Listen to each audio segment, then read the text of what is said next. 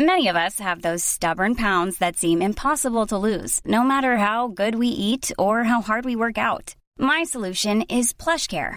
PlushCare is a leading telehealth provider with doctors who are there for you day and night to partner with you in your weight loss journey. They can prescribe FDA-approved weight loss medications like Wegovy and Zepbound for those who qualify. Plus, they accept most insurance plans. To get started, visit plushcare.com/weightloss. That's plushcare.com/weightloss. Everyone knows therapy is great for solving problems, but getting therapy has its own problems too, like finding the right therapist, fitting into their schedule, and of course, the cost. Well, BetterHelp can solve those problems. It's totally online and built around your schedule. It's surprisingly affordable too. Connect with a credentialed therapist by phone, video, or online chat, all from the comfort of your home. Visit BetterHelp.com to learn more and save 10% on your first month. That's BetterHelp, H-E-L-P. I don't like blood and guts, but I love them when they're lengthily discussed. 'Cause nothing's more relaxing than the cries of death and lust. So spend a tender hour with Gourley and Russ. What a sad, sad day is this. Is the end of the Yuppie Nightmares franchise season. I know it's there's a melancholy Paul, P-A-L-L, Yeah. over And a Matt Sheen, M-A-T-T-E. Yeah, do you think anybody accidentally comes across our podcast because they're looking for podcasts about how to finish, how to have a matte finish, but also with a sense of gloom? Yeah, or they're looking for the third son of Martin Sheen, Matt Sheen. Matt Sheen? Yeah. He's not real. Got excited though that was the big bombshell that was going to be dropped. I know. Well, yes, I am sad. It's the eighth and final Yuppie Nightmare, but there's more Yuppie Nightmares to come. I think that's the most certain I've been about whether we'll return to a type of franchise. Mm-hmm. There's so many to do. Mm-hmm. And it's been not only one of our favorites, but gotten quite a bit of feedback that people have really been enjoying this season. And the subscribership's been up, so it's nice. It's really great. All signs point to more Yuppie Nightmares. I wonder if is there a particular season we do it? Is it when the trees turn to a buttery yellow? It's got to be, right? It really feels right for some reason. Yeah. And then it's a nice curve into Halloween, like the ghoulie season. Yeah. It's a nice way to dip your toe into the ghoulie season. I agree. Yeah. I agree. Hard agree. But just now I'm thinking about it. Of these 8 movies we watched, not many sunny summer skies. They do seem to be autumnal or wintry. Were any of them? For one thing, they're never set in tropical locales. Yeah, I mean, how many of these are in the Pacific Northwest alone? Because this one sure is. Oh, you're right. And then if it's not on that coast, it's on the other coast above the Mason-Dixon line, right, with New York. Or you've got the Deep South, right? Is Consenting Adults? Where was that? Consenting Adults was shot in Texas, but I think it might wasn't it in like a Carolina of some kind? Oh, you're right. It was North Carolina. And then Sleeping with the Enemy goes from sort of Cape Cod to Iowa. Right. But Hand That Rocks the Cradle, you could count Pacific Heights, Fear. Mm-hmm. Those are all Northwest. Yeah. Well, as you're listing too, just the homes and the spaces and the locales they live at, I think just to kind of we might be doing this a couple times, just as we reflect on all the movies as we discuss fear. But to look at how often, I mean, I guess they're essentially, all of these are always like some sort of domestic thriller. That's, I think, by definition. Right? It has to be with a yuppie nightmare. But it's not like these yuppies, they're plane crashes and now they're in a jungle fighting off techno apes, like Congo style. Oh yeah, they're at homes and stuff. Before we let people know who we are, the title of the show, save it for a twist. It's going to be a secret. You'll never guess what you're listening to.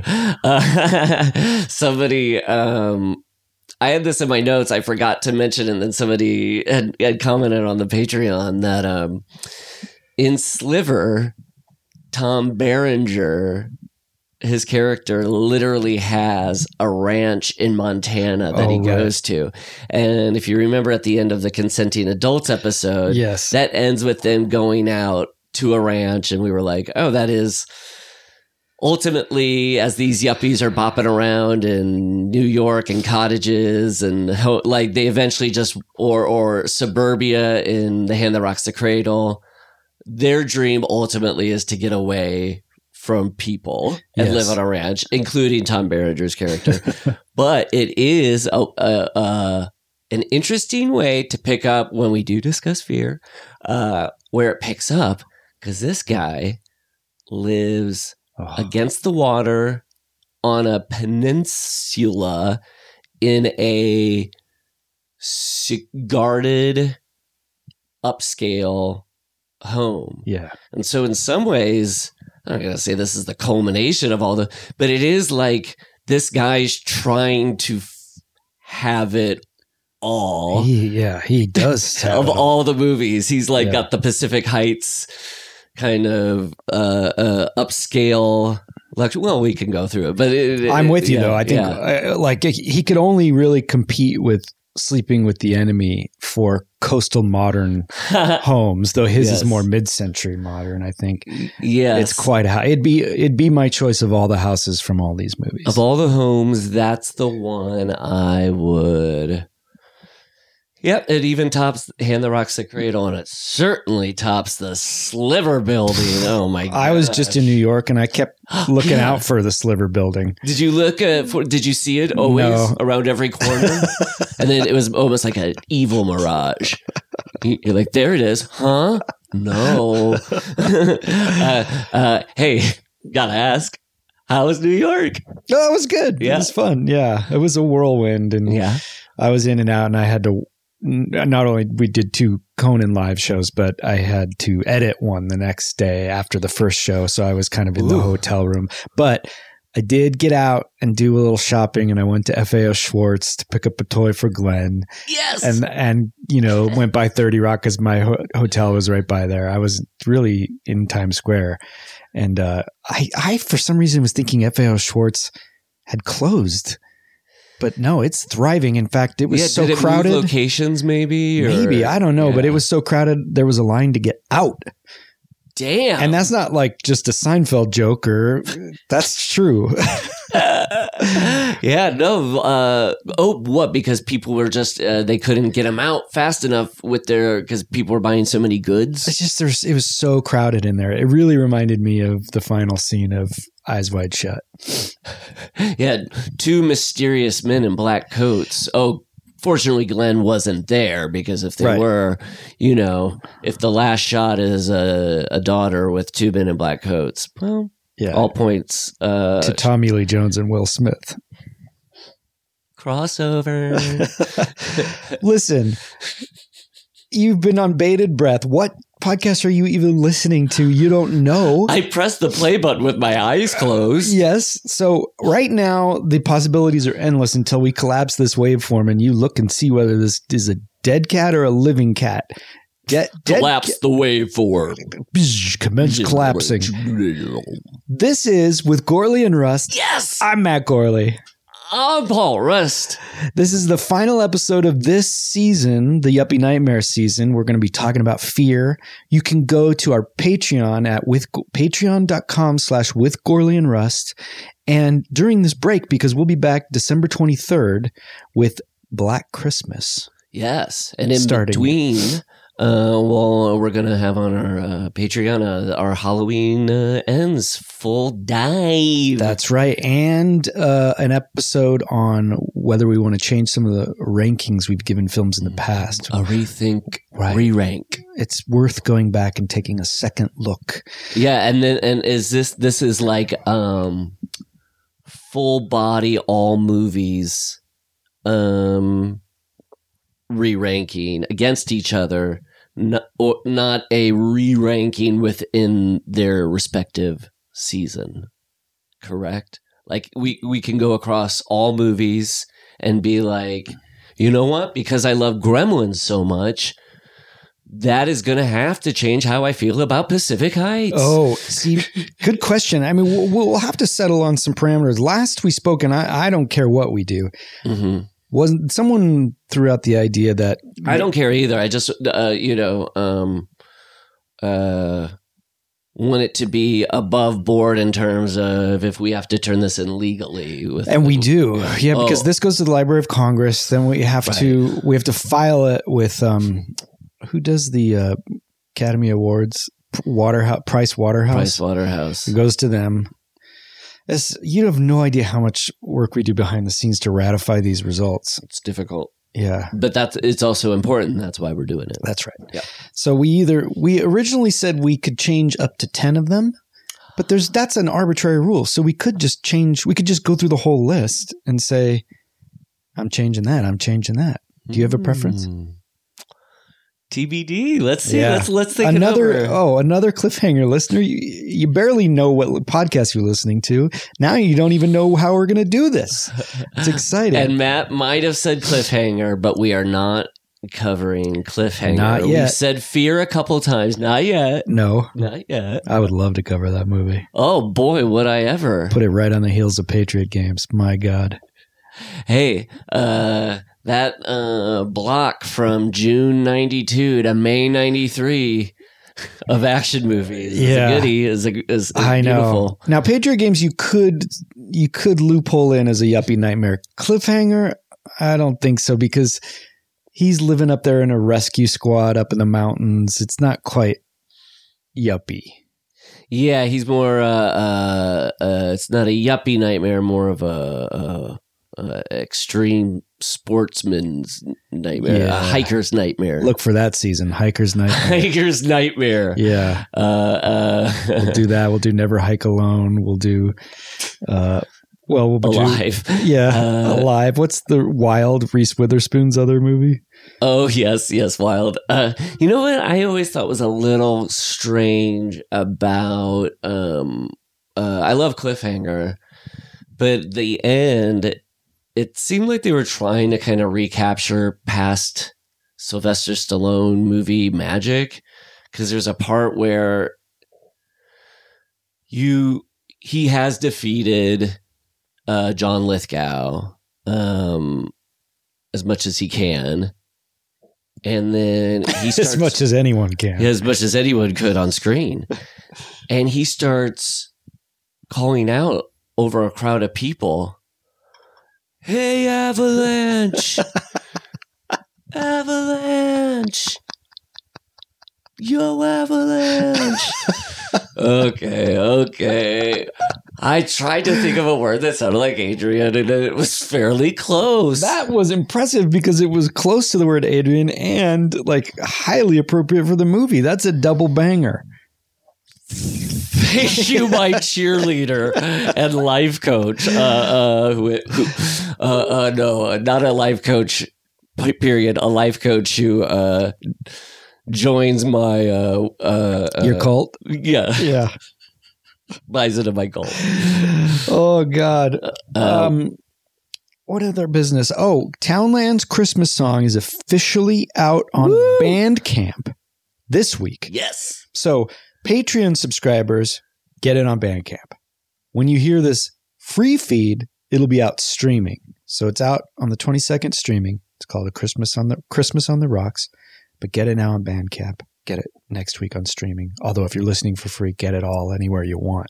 I'll put it at the end of this episode. You can take a listen. Okay. It'll like be a that. double banger. And people can go to don'tstopworldie.com to get our new vinyl release, Beazas, Bellezas. What's the origin of that title? That's Spanish for beauties. Oh, nice.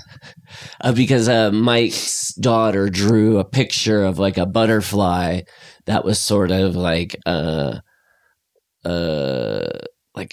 crazy exotic mutant butterfly. I got you. And we found it beautiful. We thought it was a beauty, but you can't call an album beauties. It's a little too presumptuous. Yeah, that's true. As if calling it in Spanish isn't presumptuous, but it somehow undercuts it and makes it just perfect, I think. You know what? And it generated a conversation, and that's really what we're trying. We're talking about it right now. Multicultural. You're getting people talking. Hey, if you saw that title, you could be home right now. It's that kind of marketing, you know. Got Beazas?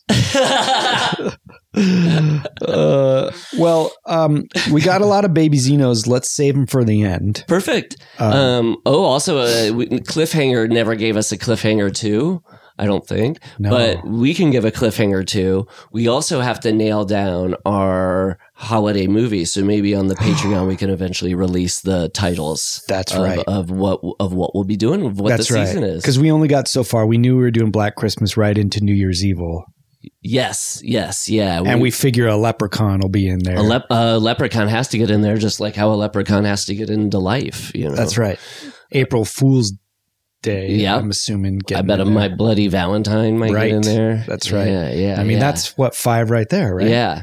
And maybe we should have a vote of one that people want. We could throw out choices, or I don't know. Yeah, it would be good. Let's do that. Let's take the trusty hive mind just to throw out options like we did with the Yuppie Nightmares, because we might forget some. There's more than you think. So much so we could probably do a second season of Holidays even. Whew, I know you could do a second season of a Spring King Fling. You could do a second season of a Ding Ding Ding. A Ding Ding Ding. Do a third season of another season of where we just rewatch all Jaws 4. Oh, this time it's personally my favorite. Is that an edit mark you're doing there? Cut that out. And letting me know those are my claps. I didn't want to hear anything Matt said that and start applauding. I'm clapping for myself. I know you don't know my applause after versus Matt's. Yes. And we talked about in the future doing a ranking. We're true improv guys. Yeah. I said yes. And you went, and. Yes. We talked about doing a ranking all the franchises episode, which I think we should do in the future. But today, I think we should end with ranking the Yuppie Nightmares like we often do in a season. That's a perfect ending to this. Yeah. A perfect ending. Yeah. Because I will tell you just to take us into fear, unless there's anything. Well, when you said ranking the franchises, I thought maybe somehow we could do a portmanteau horror version that's like Fran Rankenstein. And that in itself is a Frankenstein. How about just word. Rankenstein? What? Rankenstein. Yeah, but I wanted the franchise. Oh, yeah. Fran Chankenstein. Fran Chankenstein. You know, it's funny we use the term franchise for these, because I'd love to think you could theoretically go to any one of these series of films and with enough money say, I would like to open an installment of Friday the 13th on my own. Well, let me see. Is there any within 50 miles of you? No. Good. You can have the Southern California Friday the 13th sequel, and you do regional sequels, almost like theater. Because do you remember I remember in high school, if we wanted to do a play, the theater department, it couldn't be playing professionally somewhere, or if it was playing close, you couldn't get the rights to it. Doing it? Yeah. We can't do it now. Competition. And so how great would that be if you could do God, think regional of films. How many elbow throwing would be going on with these movies alone up in Seattle? They'd be like, okay, I'm 30 miles outside of Seattle. Right. But just hear me out here. And this is coming off the tip of my I brain love right all of now. this because I like the idea of how it would unfold too. Is it like the type that goes clusters out from the Midwest? Is it people who choose major markets over the city? Is it east or west of the Mississippi? No, I think it's every metropolitan area is the hub. With all of these, Yes. Friday the 13th isn't like an East No. franchise that opens up and then like Dunkin' Donuts and then eventually West Coast is like, what's going on with this Friday the 13th? Why don't we, they've been doing part 1 and 2 there. Why don't we do? No, well, Okay. let me get this just straight because Please. all this stuff has to be ratified legally. Everything we talk about is fact checked. And I think you're the one with the vision for this. So I wanna hear it, yeah. I'm just going to throw this out. So New York franchises, they want to, let's say they just want to make Friday the 13th part 7 and they want to do something different, but it's set in New Jersey. Mm-hmm. LA is like, well, we want to do Friday the 13th part 7 and it's far enough away. It's a non-compete. We're going to do part 7 too. And they want to set it in Jersey as well. They can do it. They just get to make their own movie and it has to show locally for 6 months. You have to be in the city to see it. Then after 6 months, it goes streaming. And then you just get tons of these movies you can watch. And then through the grapevine and the internet, everybody's talking about, did you see the Friday the 13th part 8 that they made in Austin this year? That is awesome. It's set in New York. You can get the rights. You buy the rights, so it's all legal. Yeah. And Friday the 13th Central is, obviously getting the lion's share of these percentages. So they're making money hand over fist. Why not license these movies out? It's a brilliant idea. Franchise them. And if you before they go to streaming, after it plays 6 months in one market and 6 months in the other market, for 1 week, they should do like a Freaky Friday thing where they switch the prints. East Coast gets to watch the West Coast, West Coast or other markets. I love it. In the United States, get to look at both of them, and then it goes streaming. And there are certain parameters, like when you franchise a McDonald's, or in the case of my parents, they franchised a Conroy's Flowers, and they had to adhere to specific standards. There are certain rules you have to follow if you franchise a business. So same here. Wow. So you would have like a style Bible, and Jason can and can't do this. Blah, blah, blah, blah, blah. Right. You would have inspectors going around just to make sure, Absolutely. why is it the blue insignia on Jason's hockey mask? He's not Roy from Friday the 13th Part 5. He should have a red insignia. Yeah. And that's why it gets slapped with a C sticker like the health code does. For Cunningham, Sean Cunningham. That is really, I truly love all of that. America, this is capitalism at its finest. Let's get it going. And I want to circle back to the franchise floral shop. Is that franchise still thriving?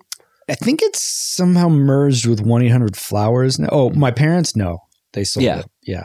Well, okay. But I worked there. So they but the company got absorbed probably. Yeah, you still see some Conroys around occasionally, but my parents owned the Conroys in Brea, California, near the Brea Mall. Damn. And I worked there as everything you could be. I was a deliverer, a processor, a salesperson, a designer. I was everything.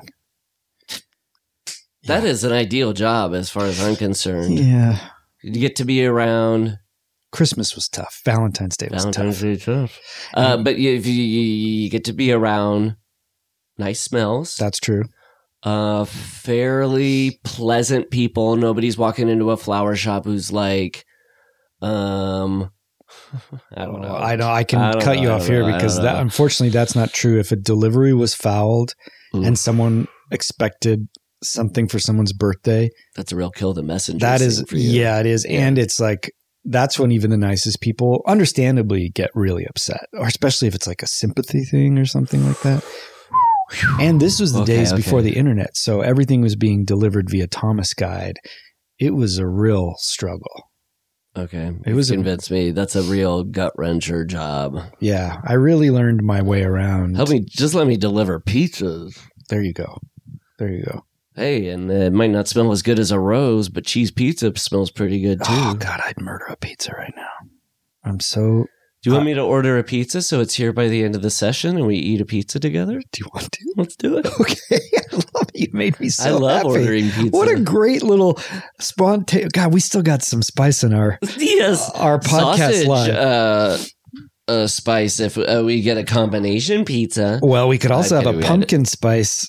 Oh, that's right. If we want one, that's I got right. some still. I hoarded up this year. That's perfect. Paul, you made me so happy. This is amazing. What's the?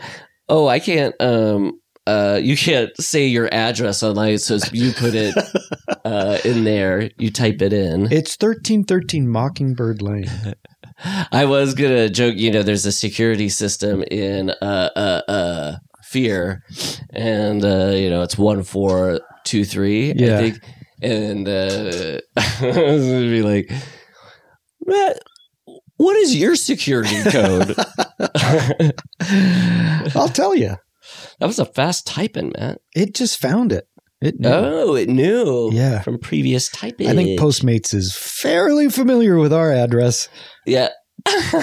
Little Caesar himself shows up. I open the app. My hat. I open the app and it goes. What kind of accent is that from Little Caesar? He's more like this. Pizza, pizza. Pizza, pizza. I open the app and it just goes, you again? Well, I think I told you when I was sadly staying at the Oakwood. Yeah. And I drove through it in and out. And the person said, you come here a lot. And by the way, I'm a sub. I don't even have a full-time job here and I see you every time. There's a picture of you in the back that says, this guy likes them burgers. Dem burgers. Do you want to type in a pizza place you like that's in the hood? Because, we could do what they did in Fear, which is I play a Game Boy while you order Domino's. Oh, God. While Mom orders Domino's. Well, let me ask you this. Here's just a pizza question. So there's pizza. Delicious, like kind of, it's not super fancy, but it's like gourmet special pizza. Oregano? And then there's really good regular pizza. So do you have a preference? We could do either. Whatever you love. Oh, this is a tough one. I say you know what? Let's go regular style. Boopy boop boop. So we're going tomato pie as opposed to triple bean. TP is my favorite P. Oh, really? Yeah. Okay. Next to CC. Crispy crust. Oh, yeah. That's a donut. No, not crispy crust.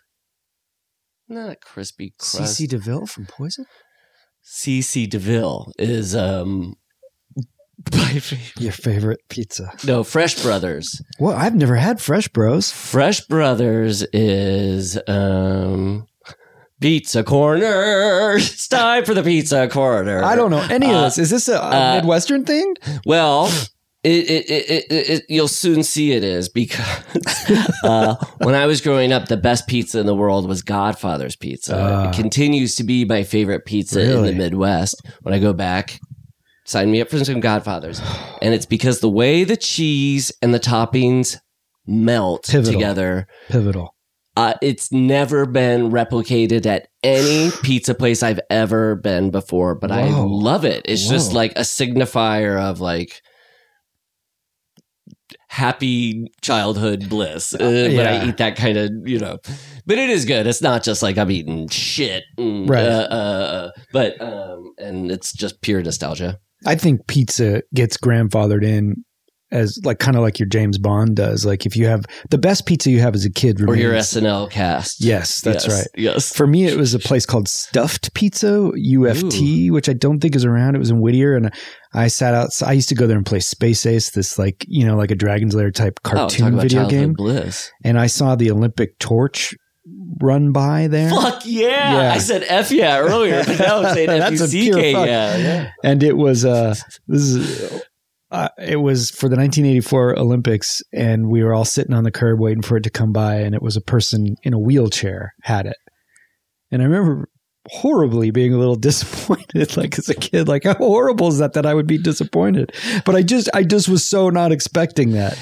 You just expect a jogging athlete of some kind. And I look back on it now and I'm so glad that I saw that, because it really it probably expanded your horizons of what the world was. But I remember as a kid, I had to ask myself, like, why was I disappointed? And then understand, no, I shouldn't be disappointed. Yeah. It took me many years to get there. I'm not some like saint. But I understand from the point of view of a kid at a pizza place playing a video game that would maybe it just threw subvert your expectations. Yeah, now I love it. I love it. Yeah. But yeah, so this Fresh Brothers has replicated finally for me the Godfather's melty cheese toppings. And they're around town? They're around here in Los Angeles. We could get Fresh Brothers if you want. No. I don't know why I stressed brothers, but Fresh Brothers. Oh, look at her. She's a voyeur. Tom Berenger. No, TP is my favorite. Okay. I'm just saying I love Fresh Brothers because it does that. Okay. But the final point of this is, because the way Fresh Brothers pizzas are made, they are the go-to pizza at every kid's birthday party or whatever.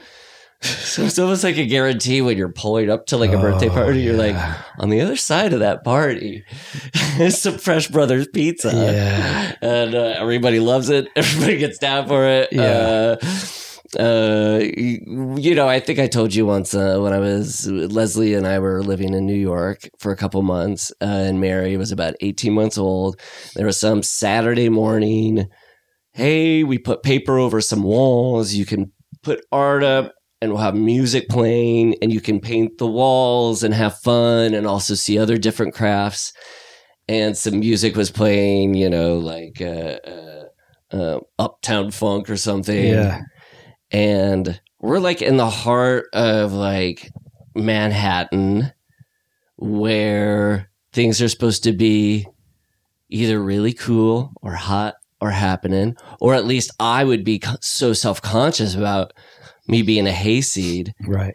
And it truly took me to like a nirvana level of like parenting, where it was like, the fact that everybody around here wearing ill-fitting clothes and sweatpants and dancing like dorks in daylight in front of everybody because there is zero self-consciousness. Hey, sign me up. That's all I've wanted since I was junior high. That's a find. Yeah. You stumbled upon. Yes. So that also is on the other side of it goes along with the Fresh Brothers experience. Yeah. Is just getting to see people be authentic. Now, what do you like for toppings, my friend? I'm fairly flexible. Do you have any preferences? And by the way, I just want to say I love having the confidence enough in our listeners to know that we don't need to apologize for honestly taking 20 minutes to order a pizza. Well, I hope this was a cue for people not necessarily to get a pizza, but just was something that they either like to eat or drink or just enjoy doing. Or get a pizza. Hell, yeah, get a pizza. What do you like? Also, yes, I agree, Matt. I do appreciate that. Yeah. But yes. I hope it doesn't seem too Indulgito's way. There's nothing more indulgent than Carlito's way. So, well said. Except for maybe Raising Cane. Yeah, Raising Indulgence would be a better thing for way. Oh, do they have order a bag of Indulgitos? Oh, they got it just said they're sold out. It just popped up, sold out of it. Sold out, and don't we know it? Do you like the pepperoni? Do you like the plain cheese? Do you like mushrooms, green peppers? I don't know what kind of guy you are. I like green peppers. I could do any one of those four things off the bat, or just cheese. I really like all that. What of those? How about a half a cheese? Yeah, half of whatever you or I or because you prefer cheese. I just eat a plain cheese. I like a plain cheese too. So we just get a plain cheese pizza, or is that too? That's such now. How about we do anticlimax? Let's do half plain cheese, half mushroom and green pepper. I just threw those out, not as like a coded. No, I'm talking to my parents. You way hit me. Of like, You I hit actually me where I kind of live. want this. I was just. That's what I like. What the F? Yeah. You know what? Also, this is if our podcast has always been like a look into how men past their mid-30s, how two men befriend each other. One of those components is two buddies figuring out how they order a pizza together. Yeah, that's right. That's absolutely especially when they each have wives and they're comfortable with how the pizzas get ordered. Yeah.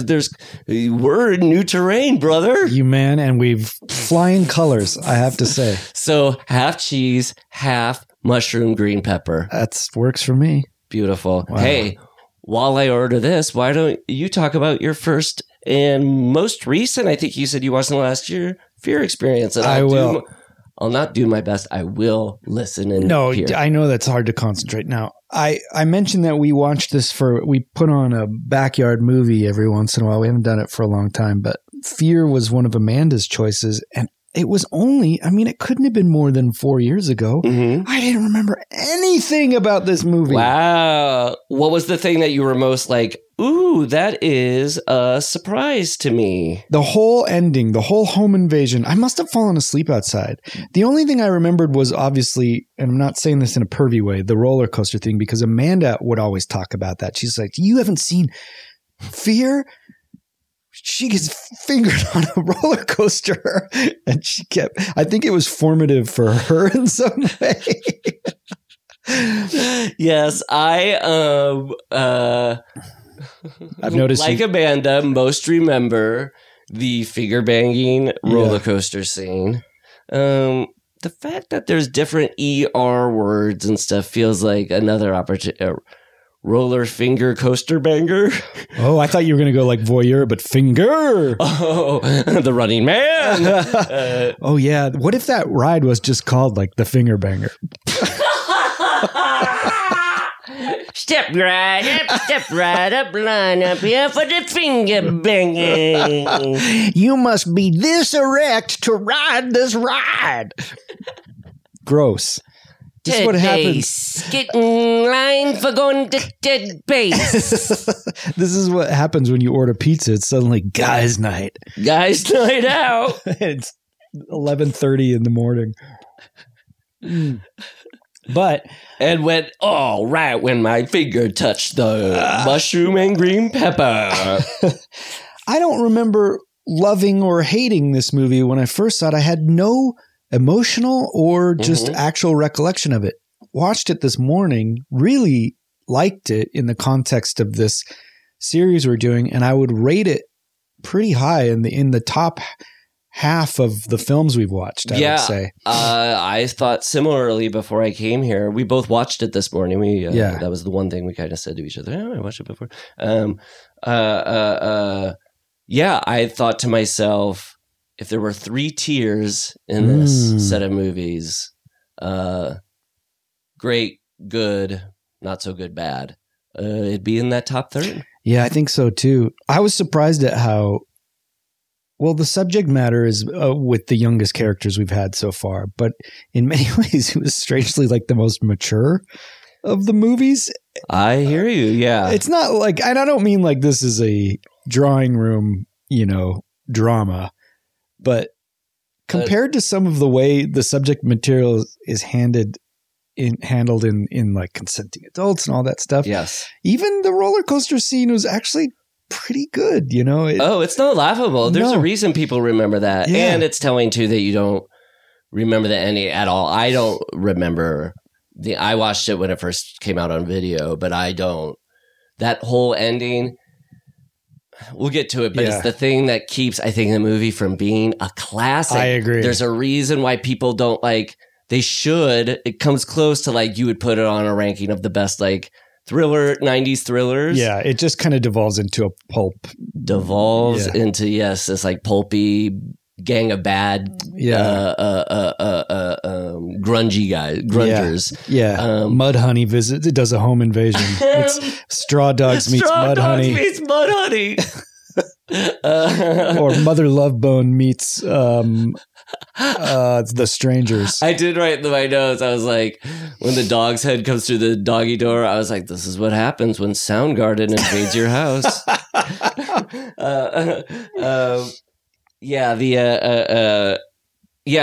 But the going back to the good category of like what worked and the roller coaster scene and why there's a reason people remember that versus something else is it's really great. It's actually a really great sequence. Yeah, it's for some reason I was thinking about this when I was watching. I was like, I'm going to do my best to talk about this, but I worry that I'm going to sound pervy for making it seem like this is one of the better scenes of the movie. But it's because of the way it's shot. That fucking song is so good. The cover of Wild Horses by the Sundays. Mm-hmm. And just the acting, they don't overplay it. Mark Wahlberg is so good in this movie. It's insane. I know. He's really good and really handsome and magnetic. Like, I mean, hunky. Yeah. Like, that's part of why I think that roller coaster scene really works. You said two of them. It's like that song is so good. Mark Wahlberg in that scene it's the scene that I realize maybe distinguishes the good movies from the bad movies or the effective thriller yuppie nightmares versus the ones. There's got to be a moment where you can understand how the villain would be somehow seductive or gave something good and was a conventional movie leading character that when it goes sideways, there was something there. I mean, like... Because he's also not being predatory at that moment. No, and then you realize it's the difference when she loses her virginity. You realize how stark of a difference it is because the roller coaster, it's consensual in the sense that she's taking his hand, putting it on her leg, and when she loses her virginity, it's literally invasive. He gets the security code, she gives it to him, but while she's asleep, and she wakes up and he's naked. Sort of within seconds is kissing her. That scene isn't supposed to be, I don't think, purely romantic. No. The romantic scene is the romance scene. Also, and then the last thing I was going to say, the fact that it's shot like the most beautiful mid-90s MTV Buzzbin era, like just when they looked like fucking gorgeous. That's the thing.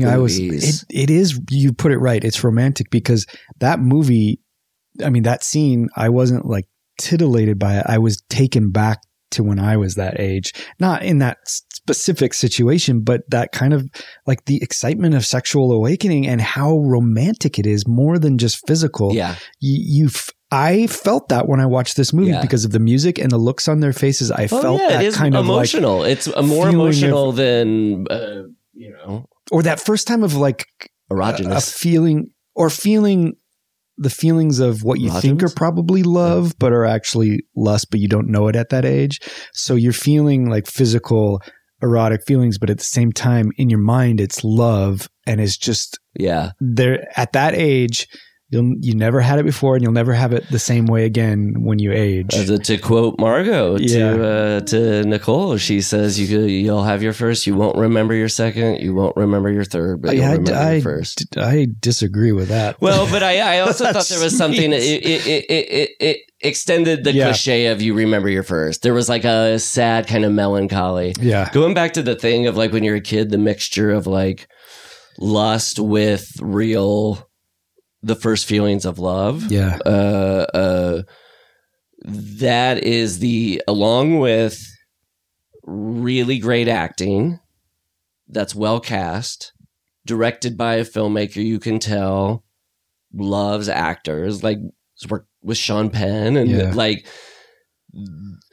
they don't let a scene move on and they don't call it a day until each scene actually is effective. That moment when she Amy Brennan's character says, "You look like a slut." Yeah. that was when I was like, oh, I'm watching as sophisticated as these movies could be, like drama. Yeah, this is all within the context of this genre, but for this genre, top tier, like it's you in said, the same league as Hand That Rocks the Cradle and Fatal Attraction, where what I'm really getting is just good drama, which is like good acting, which is like she has her back turned and she's like turning off a lamp and going, and why don't you take off your makeup? You look like a slut. And it's this kind of like quietly devastating moment between a girl and her stepmom in a Lifetime movie, Pulpy Hands. That would be the you look like a slut, or evil you stepmom. whore. Yes. You're just a whore. Yeah. Okay, well, I'll show you who's a whore. And then she runs out. But same with Fatal Attraction. You know, I was like, oh, if all the drama you have to mine is if somebody got pregnant who you didn't want to be pregnant. And this is even more pure and universal, which is everybody knows what it feels like to fall in love. Everybody knows what it feels like to go through a teenage or young adult breakup.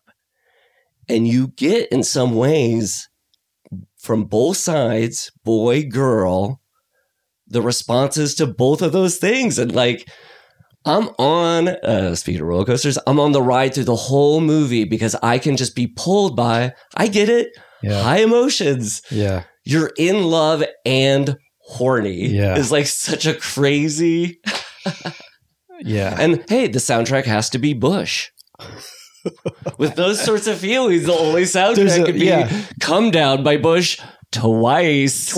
Is it the same song twice, or was there They also have Machine Head. No. Bush's Machine Head in the middle there of a Bush sandwich. Gavin Rossdale reminds me so much of Loris from House of the Dragon. I don't know if you watched that show, but I don't, but to know that there's a character. And there's a guy that his brother in House of the Dragon, Harwin Strong, the Bone Breaker or something. He looks just like Scott Stapp from Creed. So they've really got a thing going. I put up an Instagram post about this, but this also has some sort of like post alternative rock kind of I don't know what they're doing involving these guys. Yeah, actually, and now that I think could you do a whole recasting of that ensemble with?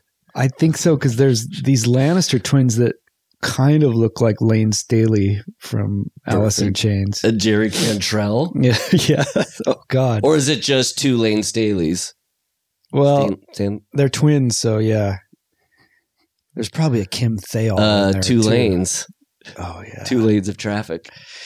And don't forget that this movie has Toad the Wet Sprocket. Something's Always Wrong, which was when everybody else was grunging, I was toading. Well, you try to rely on your good intentions. Try to rely on your good intentions. When your head's full of mine, what is the... When your head's full of things that you just can't mention. I wanted you to sing it though, Matt. Huh? Did you just sing that line like you sang? Try to rely on my good intentions. When your head's full of things that you just can't mention. I don't know if those are the words, but there's that little riff in there. A little release. Yes. And then I don't know what the lyrics were, but it sounded like Burrito Supreme. Look it up. Oh, yep. No, the lyrics were Burrito Supreme. Did you order that pizza? I did. Oh, preparing your order. Sweet Jesus. What a day. What a fun day. What a day. What a way to go out. We should order a pizza the 8th Clearly, we're doing the emotional buffer thing. Yes. Like we're sad. We're eating that our... the yuppie nightmares is over and we're having a little break. So how are we going to... That's right. It's like the last day of school when you get pizza, you know? Oh my God. Now we got to go and clean out our lockers. Oh my gosh. Shit. I scraped my finger for the 3rd last day of school in a row cleaning my locker. Oh. When will I learn? It was so weird because I'd cut it and then you'd have to put your hand in like a bucket of water with soap. Did you have to scrub out your... No. Oh, your last day of school wasn't doing hard labor. What jail were you in? What? You had to scrub out your locker? And it's funny. It's the earlier they go back, the more it's like cleaning your desk out, cleaning out your locker. That just meant emptying belongings. We never had to scrub or clean anything. Oh, yeah, it was like sweeping things out, cleaning it out. As if somebody with that summer their job wasn't to go around and clean all of it. But right. I digress. Well, but you guys had all those crazy indoor lockers. Dude, don't even get me started on when you're a kid living in the Midwest and you watch a movie shot in California, you're like, what? Outdoor courtyard hallway. Say what? I mean, it was enough for us. We couldn't believe we had just like a roof over our lockers, for one thing. It was bad enough. Wild. We had idyllic. Yeah, I guess so. But the fact that that movie is just like mining those really two strong feelings to the whole movie, and is also, well cast and well acted. The other thing that I thought was like a big plus that I just noticed was, the director James Foley. His first movie was I think 86, At Close Range. Oh God, I haven't seen that since. Yeah, that time when it hit cable. Yes, yeah, right. That cable was staple. When I was a kid. That was like, whoa, that's a drama. This is serious. Mm-hmm. And I would put him maybe in some sort of school of like post Scorsese, where it's like they name check Travis Bickle in this movie. I missed that. Yeah, Gary calls David Travis Bickle. Ha! Oh man, that flew by me. But that like a particular type of level of acting, but also like different than the 7 other movies we've watched, which were more kind of Hitchcocky, very little camera movement. It's like zoom ins and zoom outs. This felt like a post Scorsese, like it's not as hell bent as Cape Fear, the 1991 one is, but they're having things like when he starts punching his chest to cause the bruise, the camera like starts pushing in, like, and the first scenes I remember just being like, it was notable enough that I had watched 7 of these movies where not a lot of this was happening, when in the first scenes, the camera was like tracking with people and moving in and kind of doing these exciting things. It felt like maybe in editing and cinematography, the most, and it stands to reason, it was the most recent of all these, just the most contemporary. Yeah. What else did he direct? So he did Who's That Girl? Oh, yeah. And he also did After Dark, My Sweet. I did screenshots. I did some preparation that usually leaves me confounded when I do these, but I found them. His first movie was this movie Reckless, written by Chris Columbus. Before Gremlins was ever made. It was actually his first produced screenplay. This is the second time you brought up Gremlins on this podcast, and I think it's multiplying because I'm drinking water. That's true. It's also notable that when we watched Gremlins, I said that Gizmo has a mouth similar to Reese Witherspoon, and when I watched this movie, I stand by that. And this is not me saying she looks like a gremlin. She's obviously gorgeous. Yes. But they have a similar mouth, Gizmo and Reese Witherspoon. So is it the reverse now? When you watch Fear, you're thinking she has a Gizmo mouth? Yes. Yes. What if we did a little digging and we found out her mom fucked Gizmo? I thought you were going to say she was just like an animatronic, but no, her mom fucked Gizmo. Yeah, and you're like, how would she even get impregnated by him? Well, with his gizmo. Sorry. It's pizza last one. That's when last day of school, little devil comes out. We're just having 2 bros having pizza, man. Yeah, you gotta make a joke about Geos. In our man cave. Brought to you by Snap-on tools. Snap-on. Snap-on dildos. What? We're in a man cave. We can say it. Let's bleep that out. I'm kidding. Bleep. So he did At Close Range then. Oh, yeah. He made his name in doing a lot of Madonna videos. Who's That Girl? Then he did Who's That Girl? After Dark, My Sweet. Is that what I said previously, or did I mess that up? The movies he did right before Fear were Glengarry Glen Ross. Oh. So like I said, a actor's director. Glenn Gorley, Glen Ross. That is perfect. Glenn Gorley, Glen Ross. The two movies he did, 2 bits, which I'm not very familiar. More of the sequel, the prequel, Shave It a Haircut. After that, then he did Fear. Then, like any director who likes to work with actors and just is trying to get a drama made in the last half of the 90s, he does a John Grisham adaptation with The Chamber. Oh. Yeah. Then does this movie I'm not familiar with, The Corruptor in 1999. Never heard of it. Confidence in 2003. Perfect Stranger in 2007. And then does television like Hannibal. No. Then he did the 50 Shades Darker and 50 Shades Freed Interesting. sequels. I remember seeing his name on... He did 12 episodes of House of Cards, and I remember seeing his name and Ernest Dickerson's name on episodes and being like, oh, these are great because they feel cinematic. Interesting. And like somebody who's a real craftsperson. But, should tell us, what was your first experience with the motion picture Fear? Did you see it in 96? If the video release came, if it was early enough, I might have seen it in the fall of 96 or early 97. Oh, my friend. It could have only have been no, I don't know about this. But yes, the way I watched it was so if elementary school parties are boy, yeah, and junior high parties are boy-girl, high school parties could become this fun thing where it's boyfriend-girlfriend parties, where maybe... And it's something that I thought resonated truthful about Fear. The specifics obviously are extreme. But the thing that happens where Alyssa Milano is dating a dude, that dude has a friend, and that friend starts dating. Yes.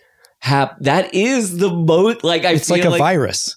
Yes. Yes. It's just like, and vice versa. My friend meets a girl.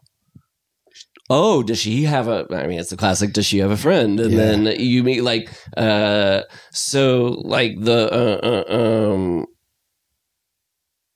wait a minute. So the way the movie was, unfolding like that, what were we talking about, Matt? Sorry. When you first saw it? Jeez Louise. So, in this situation, it wasn't like Alyssa Milano or anything, but it was like my friend John and I are each dating girls who go to the public school, and they are friends with each other. And then different school than you? Yes. Oh, that was like, I remember that having like such a, I don't know, like an X factor about it, like a girl from another school. Just yes. Mystique of it all. Yes, there was a mystique. And if on Valentine's Day, at the very end of the day, in the announcements, it was like, Paul Rust, you have something to pick up in the front office, it meant flowers. Whoa. And it was the perk of dating somebody from another school. If you went to the same school, you're not dropping off the flowers at the front desk. They're not getting announced over. Forget it. No way. But that was like, Deadline.com as far as high schools were concerned is getting the word out that way. Like, who would be sending flowers to Paul on Valentine's? Well, mystique.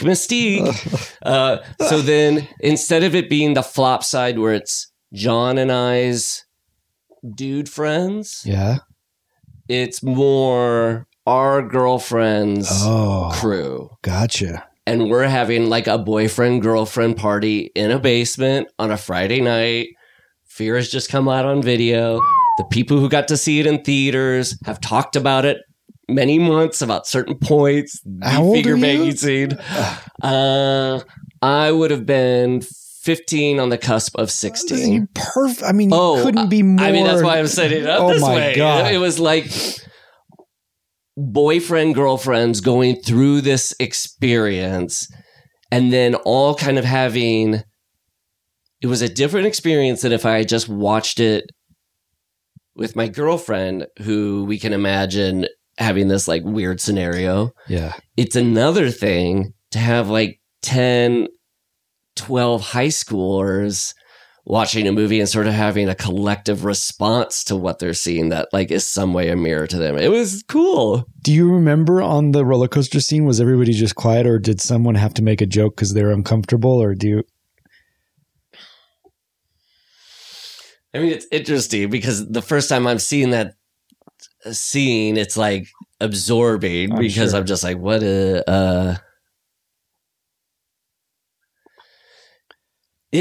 know what? I think it got that classic treatment of quiet through the whole scene, a crack after the scene happens because you don't want to maybe ruin whatever the magic is. No one wanted to not be in that moment. Yeah, but you know, with that roller coaster scene, it is funny to think how, because I was thinking about this when you were saying it really puts you in the place of when you were that age experiencing something.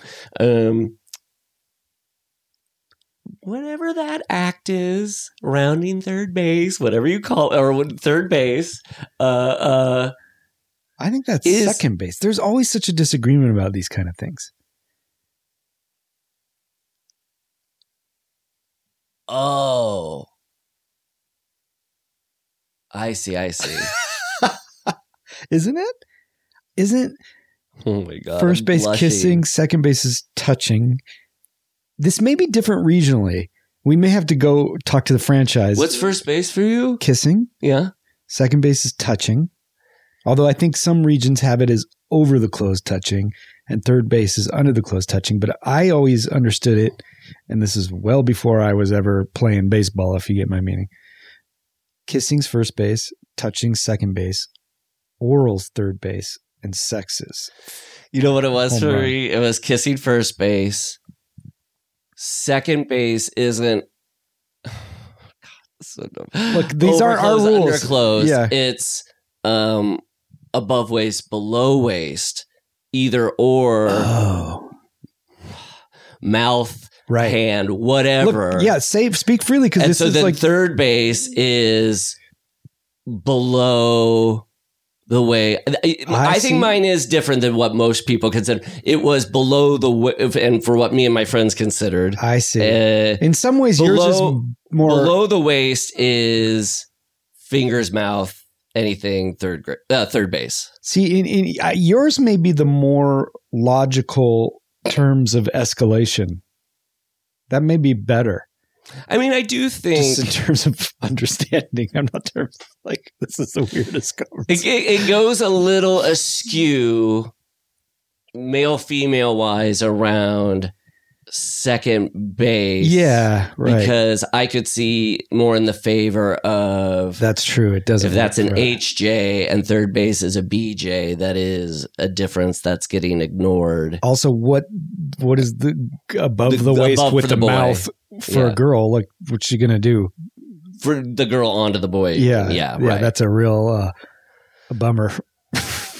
Yeah, but if the boys enjoy it, like, it's fine. He's you know what? I think this is an argument for how it's the base thing has never been fully an apt if metaphor. Anything, it's an illustration of how people, when they try to nail down this sort of thing that gets talked about but not fully talked about, which could be a nice little dovetail thing into what I wanted to estimated arrival in 25 minutes. Perfect. Do we eat dare? We should eat we'll take a break. Yeah, because we don't want those sickos being like, "Oh, I love how they chomp on pizza." Sickos, you're all sickos. As we talk over and over about this roller coaster scene. The sort of what happens when people can't talk about something and can only exist in their brain, their thoughts, and their own experiences. So, look, I haven't been in the position yet of being the father of an adolescent daughter, so I can't purely speak from this experience. But just stepping out and being going out above my skis here. If you just kind of boil it down to like what happens in terms of sexual thoughts, sexuality, thinking versus talking about it, like no matter what, with this situation, with the fear situation or whatever, like, you know how if somebody cheats, they suspect the other partner is cheating. Yeah. And it's because what somebody else's psychological state is unknown. So the only thing you can fill it up with is your own experiences. So you're just like, I guess, no, this is generally speaking, it's just like, then that's why that happens. But it's some sort of rot that's going on that's just like not being talked about. It's my hunch a bit that, and this movie Fear is like explores this. I think it's like a good thing that the dad isn't just this like entire hero. He's like scuffed up that, and they don't totally delve into this particular aspect, but I think the more a guy had complicated feelings about sex and the way they access it, that is such a weird stew in a guy's brain. For sure.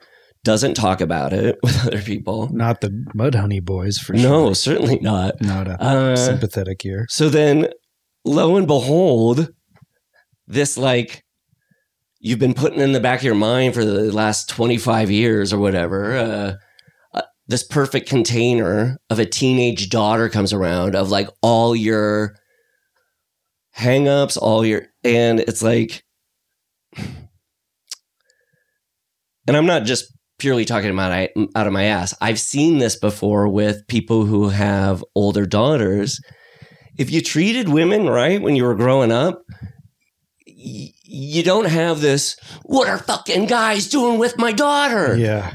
Because why would you? You have some understanding that there is a capacity, like... Yes. So anyway, it's a long way of saying, like, if dudes kind of have this weird stew going in their brain, it's really unfortunate how like the family has to kind of bear this fucking like, well, because she thing also he didn't work out when he was 19 years old and trying to get laid. She also handles all of this very well on her own. Yes, she goes back to him. She's young, but she's not like a desperate, deluded person. When it gets really dark, she... Well, and her going back to him hinges on the dad. There's that moment where he could be there in a loving way, but he sees the condom and he turns and gets aggressive, but doesn't even say why. Not to mention that this whole thing would never have happened. This whole story would have never have happened if they would have just gone to see bald James Taylor, because she wouldn't have seen this guy. I did think there was two original sins to this, which is him bailing, them not going to that thing together, and then the second one was the con.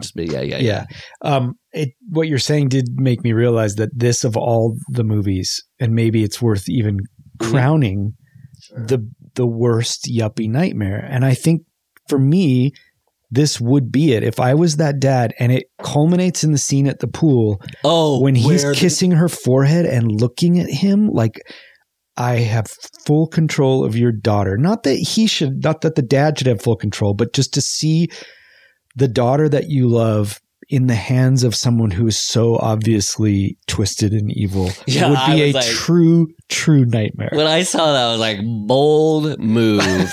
Looking at the father while you kiss the daughter, and not even just like a peck. No. It's like sloppy Julianne Moore and Boogie Nights with her kissing. He's doing that thing where his head stays still and his lips extend like a animal, like some kind of chimp weird, or like a orangutan, how they can like purse their lips outward, like articulate them like fingers. And he just does this like. Well, and it's the punctuation mark to the scene where he walks in and his second wife, she's like flirting with him and he's like, hey baby, and she's like, oh you like, that's also a part of the, I agree, this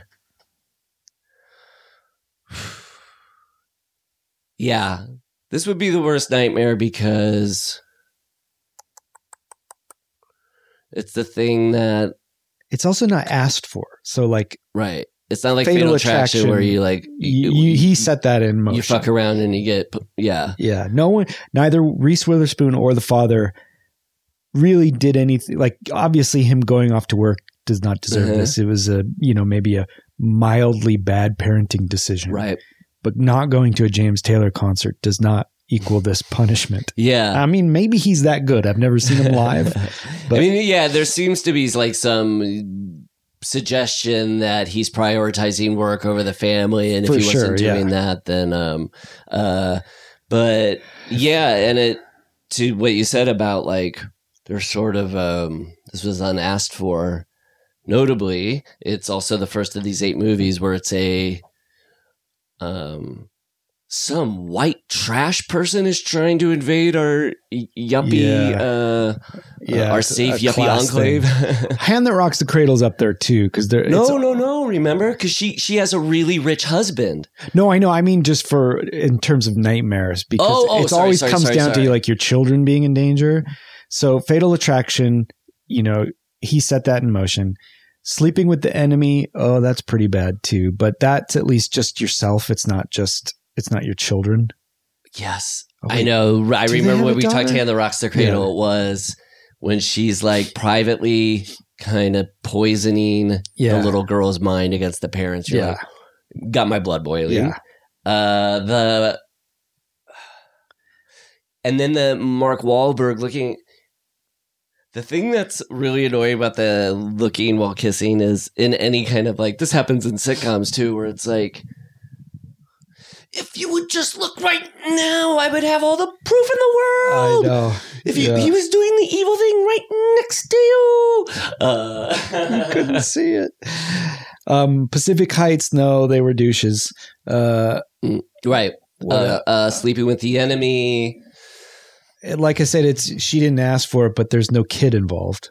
No kid, and also the difficulties that was the challenge kind of the whole movie, which was at what point was this guy ever really attractive? Consenting adults, well, that's bad news because there's a kid involved, but no party there is completely innocent. I will say as much as consenting adults felt like this... Oh, I meant Raising Cain, but they're basically the same. In terms of the level of threat. Yeah. Like, as much as a studio product, Consenting Adults was, when we watched it, we talked about it and like stuff, but like, when Fear got to that what you were saying, got devolved into that last like 20 minutes, it did make me long for a Consenting Adults Raising Cain. It made me appreciate a level of non-studio slickness, bonkers. Right. Just like something going off the rails. I'm basically criticizing Fear for being a slick thriller, which is all anybody wants, so I don't know. But like that ending... this is made by like Imagine Entertainment. It's like Brian Grazer and Ron Howard. it felt like if these yuppie thrillers were always like about like yuppie nightmares were about like, oh, they like slasher movies, they just need to kind of prestige them up. Like this movie ends like they're in upstairs in a bedroom, it's blue tinted, there's somebody invading the house, but they do it in the most like, I mean, a few years before this, they're fucking making Parenthood. Like, they make pretty safe vanilla movies. And, like, when this just became the gang descending, and the dad and Mark Wahlberg don't even have really any dialogue at the end. They just come in and fight. Like, that's when I wanted, like, bonkers, kind of like, where's this fuck? Or more, I should say, not that, but, like, Cape Fear, where, like, that's when the movie should have become most, like, psychologically unhinged, where Mark Wahlberg says the filthiest thing about his daughter that she enjoyed or something. Well, you get a little tease of that when he's looking through the peephole in the door and Mark Wahlberg does that kind of freak out for a second. Yes. And then you think, oh, this is where we're heading, because that was so good. Yeah. But he doesn't really. That's kind of the peak of it. Yeah. And then, it doesn't go full like at the end of Cape Fear, how bonkers he is or something.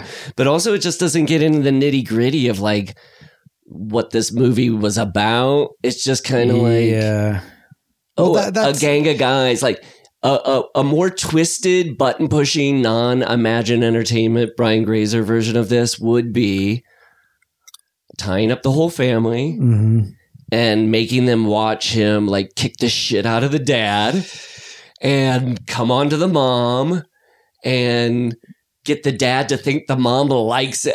Like, killing of a sacred deer. Yeah. Yes. I mean, killing the dog is like pretty far. That's extreme. When I was not expecting that. I didn't remember that. And I thought, man, this movie's it just pulls its punch psychologically in a way that the movie, like, because it's so nuanced building up to that. And the mom is turning her back when she says, you look like a slut. Like, quiet moments like that should then, like, lead to kind of, like, devastating moments where, you know, the dad and the daughter had 20 minutes to go after they were like, he's a bad guy. I know. I'm sorry, Dad. Yeah, I'm sorry, too. And then it was just, like, waiting around for, like, the Wet Bandits Part 2 to show up.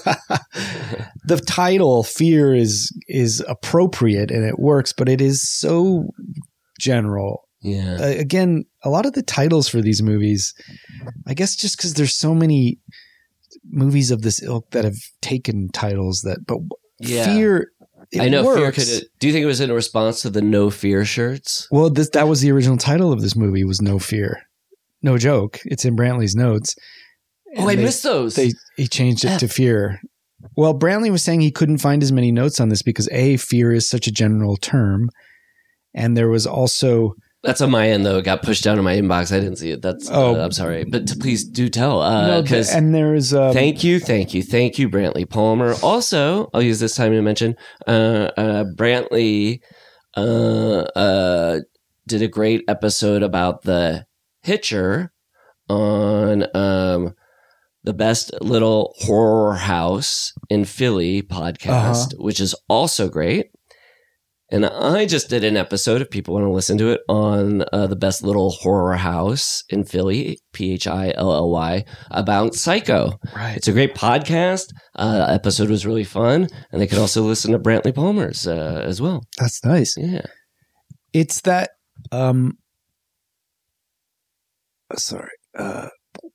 So it was going to be called No Fear, then just this swath, non-sliver-like swath of popularity across the... I don't know if even that was the reason. And Foley had to fight for Mark Wahlberg, who came into audition as just one of the gang guys, one of the dudes. Whoa. Yeah. And he had to threaten to walk. But... Yeah, I heard in that Bad video... Michael Jackson wanted to cast Mark Wahlberg, and if they didn't, he was willing to moonwalk. So Brantley said he had a hard time because director James Foley is also the name of a reporter who's kidnapped, and that Christopher Crowe, who is the writer, right, is also the name of a religious guy with tons of clips and interviews online. So it made it very difficult. Yeah, that's funny. Christianity's God. Christopher, listen to me. Christopher Crow. Crucifixion. That's not a good ka. What's a good Catholicism? Oh, there you go. Catholicism. How long till our pizza gets here? Well, our pizza gets here in 5 minutes. I think rather than jump into this beat by beat, should we? Yes. Anything you want to say before we take a pizza break? Yeah, we'll eat the pizza bite by bite before we come in and do the movie beat by beat. Yeah. Anything? Yeah. Do you know what? Let's do the xenomorphs right now. Hey, that's beautiful. Okay. It's good. It's good. It's real good. Hey, that's real good. Oh, there's not as many as I thought. Okay. Mackenzie Parker says that they're a baby xenomorph and a long-time listener. Upcoming episode on Black Christmas is my most single anticipated podcast episode ever. Okay. Yay. And Ella Naaman, but her friends call her Elkie, and she's a baby xenomorph. This is Kenny Gardner.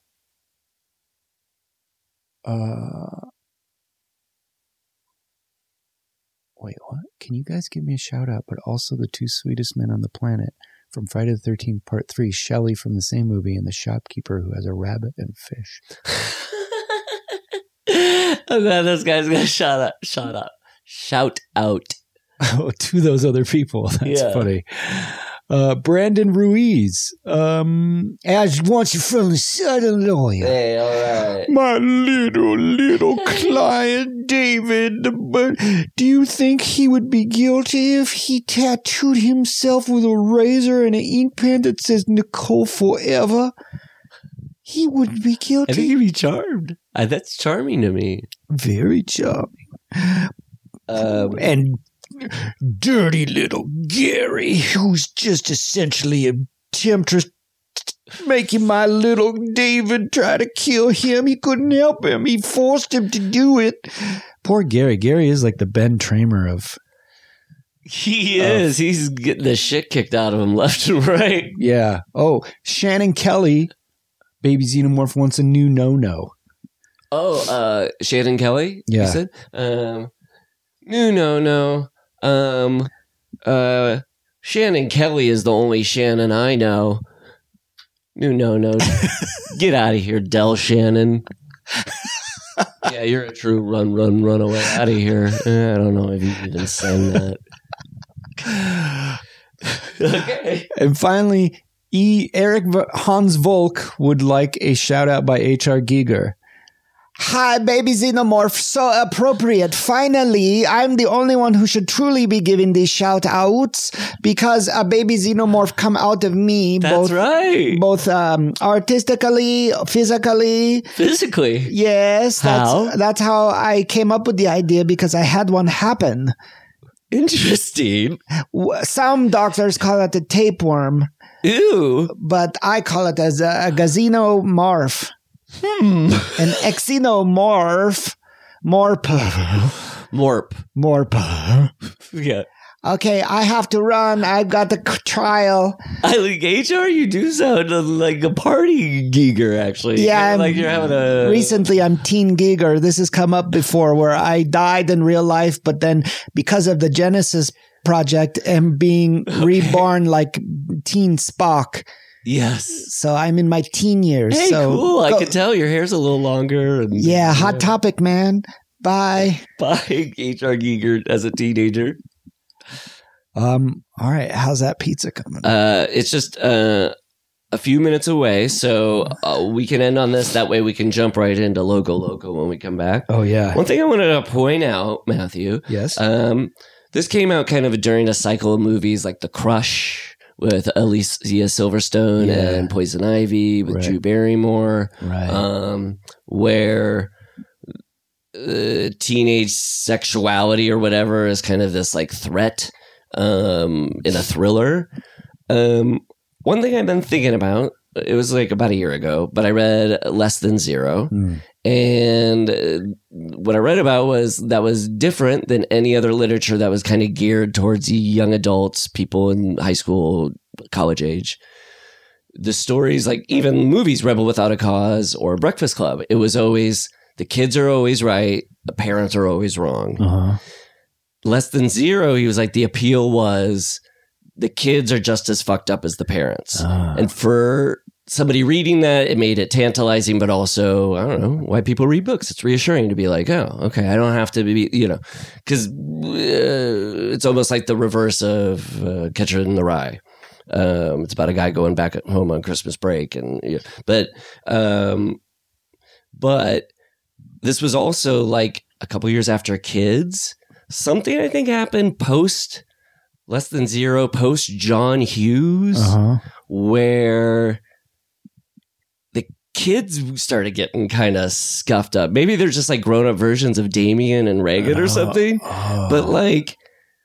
Yeah. Kids was like a seminal, like the kids are fucked up. I never saw that movie. I think I had just heard too many.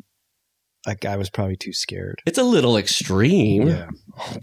That should be more on ESPN X Sports. It's so extreme. Existence. Well, the pizza's here. Okay, we'll be back, everybody. Bye. With Corley and Rust.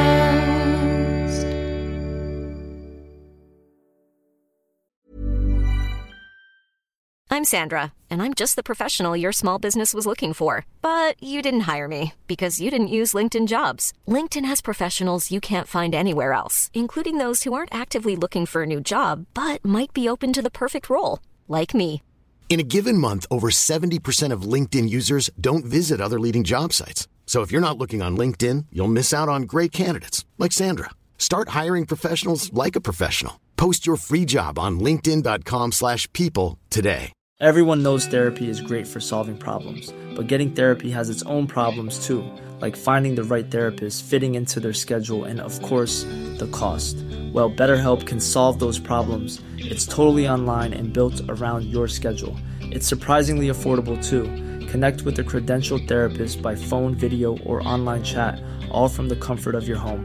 Visit BetterHelp.com to learn more and save 10% on your first month. That's BetterHelp, H-E-L-P.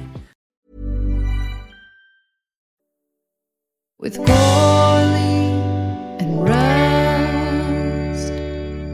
Oh, I ate too much pizza. At the pizzeria? At the pizzeria. Oh, I'm full of it. It's good though. It's nice in my tummy. Yes, it is nice in my tummy. We're also having a pumpkin spidey. Yeah, delicious little pumpy spidey. Oh, should we get into this? Yeah, let's get into it. Hey, Logo Loco. We got that Universal logo. Pretty somber one. I know that music that's playing over composer Carter Burwell, who does maybe most known for working with the Coen brothers. I like Carter Burwell a lot. Me too. And I'm probably reading this into it. I'll admit it. No. But at one point, David says, we have all the time in the world. And there were a couple of elements of the score that start very similar to the orchestral version of that from the James Bond movies. And then I started listening to the score, and it's kind of minor key, and it's got a sort of almost David Arnold composer Bond era score. End of the movie, there was a moment where I was like, this feels like a Bond movie. Yeah. I mean, you can kind of even Skyfall. notice the tonal, you can notice the tonal shift in the font of the opening credits, which is that grungy broken typewriter 90s font. Yeah. And then by the end, and by that point now the movie's become kind of an action movie. And like that last time, and the credits then are like that speed to cruise control italicized font. Yeah. It's like even the font was like, oh shit, the movie changed. We can't do this kind of like grungy, cool horror thriller movie. Yeah, but I think like Carter Burwell, like just with his music, playing over the logo there, but throughout the movie, he definitely makes the movie feel deeper in that, like that sex scene when she's losing her virginity. He's playing like somber, kind of like vaguely threatening. It's appropriate, like Miller's Crossing, Fargo type music. That's really cool. I love it. Yeah. So then, just as they go through the credits, we have Vancouver standing in for Seattle. I did think if Chicago was the city for the 80s and 80s teenager stories, maybe for other things, but Seattle was like the 90s city. For sure. Yeah, and they're revisiting it from, the Hand that Rocks the Cradle and stuff. Singles. But there's also Singles, I think, is a real Seattle thing, because I was going to say the thing I was just about to say now is like, I like that little like trickery. We'll shoot in Vancouver, and hey, 30 minutes away, that city in America looks kind of like us. Yeah. A little bit of B-roll with that Space Needle. I still can't tell the Seattle Space Needle from the Toronto, whatever that thing is in Toronto. So when they kept saying, like, I'm going to Vancouver, I was like, well, he's not in Toronto, right? There. Yeah, what's this about is that Seattle. needle? Yeah. What needle is it? Yeah. Declare your needle. People think that Neil Young's song, The Needle and the Damage Done, is about heroin, but it's actually about the confusion over which Space Needle or Thank the you. Yeah. Finally. No, it's a thing that I think has been has swept the nation in. Yeah, and then so the locale here, the house it's different than anyone we've seen before, but a bit of a combo. Mm-hmm. You said it would be the house you'd most want to live in. Yeah, I stand by it. What if you had that outdoor that little cottage in the woods, though, in Fatal Attraction? I know, that'd be my runner-up. But if you could only have one home, having it on the rocks there, be tough to beat, because that's my climate, man. You get the ocean and you get that kind of brisk, moody weather. That's just in my blood. I love Southern California. I live here because my family and my work is here, but climate-wise, that's where I want to be.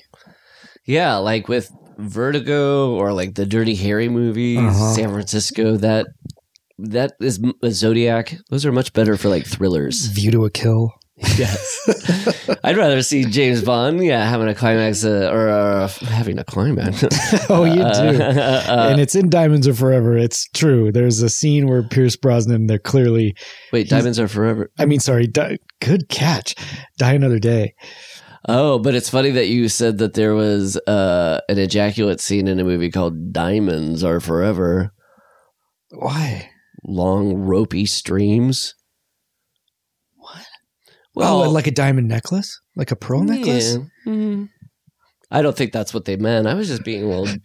By the way... Episode 8 of this franchise, Dirty Boy. I never said there was an ejaculate scene. No, but you said... No. You said in a scene somebody does... You see his face when he's clearly climaxing, and it is like... Die Another Day, okay. It is definitely the point where you go, oh. Well, they say an orgasm is a little death. That's right. So Die Another Day is the orgasm. Yeah. But well, just that Bond movies, you should always go up to the line but never cross it, because the last thing you want to see is your James Bond's O face.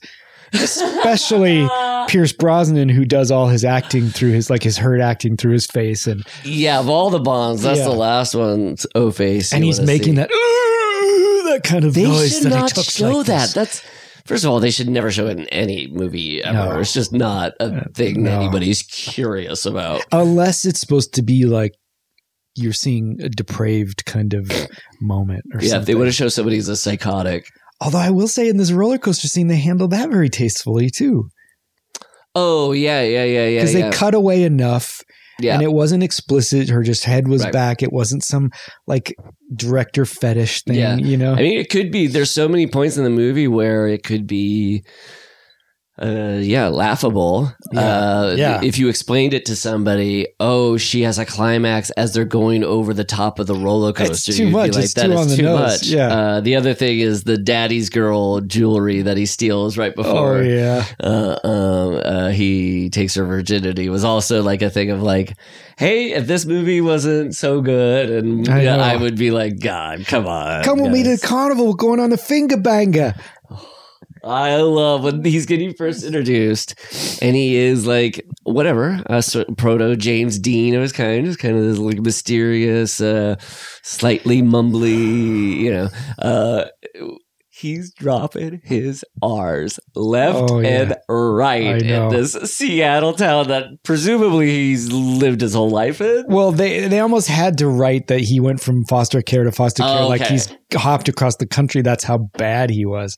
But when he's introduced to the family, the level they take him to super boyfriend is incredible. Like, I just happened to have worked in a nursery. It's my favorite thing. I know. I was eating it up too. It's also such a funny, it could just be like a dark comedy version of like What About Bob, where instead of it's your patient, it's your girlfriend's boyfriend that the whole family loves and you hate. You're like, what is it about this guy that everybody loves? Well, I guess that's Why Him. Remember Why Him? No. Why him? No. What if I would have thought if maybe I delivered it differently? Imagine Bryan Cranston seeing James Franco and going, why him? Are those are the actors? Yeah. Oh my gosh. My daughter is getting engaged to James Franco. The only thing I can ask is, why him? I mean, I think you'd probably see that and go, yeah, okay, I understand why. That's what was so funny about the movie. He's like he's like a rich artist, eccentric dude who his daughter's in love with. Why him? I don't know. It seems like he's handsome, successful, and your daughter loves him. You grown a little bit? I imagine you much smaller. Your sister imagine that's good. Bigger than I remembered. I can't really do a Boston accent, but I'm just trying to remember these You're doing lines. his though, kind of like yeah, it's just kind of I missed it. Now, I think this is like it's right before Boogie Nights, so it is like a near breakthrough for sure performance, and it was after Basketball Diaries. Okay, so he was definitely like carving work where he's not just like doing Calvin Klein underwear model, like he's the heartthrob in a romantic comedy who the woman has sex with in the first scene, and you don't see him for the rest. Like he's doing, seems to be taking, but so that's all this, but like, and it works. It's charming because he seems like a soft-spoken, like bad boy, but like, and I don't want Kevin Kline in this role. I don't like a theatrically trained guy, but I will know. I think when an actor isn't trained, they go quiet. Because it's sort of like they're a little nervous to be they're hesitant, tentative, fully actory. Which he obviously got over, in The Departed, he's just like owns scene. He mops the floor with like huge actors. But just like in this, he's like, Mark, could you actually talk a little loud? I think I would be actually quieter. It's being pretty loud there. Yeah, you might want to all the tape again. Yeah, run it back a little bit. Just run it back a little. It begs the question. It's the age-old question. The Mona Lisa of Mark Wahlberg. Is he a good actor, or how much is he in on it? Because he's always good. Well, if being in on it means to what extent is he controlling it? And thinking about like the character and the performance he's trying to give. Like, I would say it's probably at the level of any famous dumb actor. Where it's like, I did research for a day about obsessive guys. I thought they were weird. Like, it's not like speaking of Travis Bickle, he's never going to go to those depths. But like, I guess he's savvy enough to know to do movies with like David O. Russell and Jonathan Demme and Paul Thomas Anderson. I think he is Or even Adam McKay if he's doing a comedy. Like, I think he's good, and I think he's somehow tapped into stripping everything. I think he is himself. He plays himself. Mm-hmm. He comes off a certain way. But I in the end, it's like a close call, but I think he's aware. He's not an unself-aware actor. I think he just is what he is, and it's really good for the roles he plays. Yeah, that sort of thing of like what you're saying of like the person is basically themselves, and then they're like, you know, Matt Damon, whatever his je ne sais quoi is, he always plays liars. Tom Cruise, whatever his je ne sais quoi is he's always the best in his profession. Yes, every movie. That's for sure. And Leonardo DiCaprio, I would say his niche or whatever that captures him best and the times is like powerful people going mad. Yeah.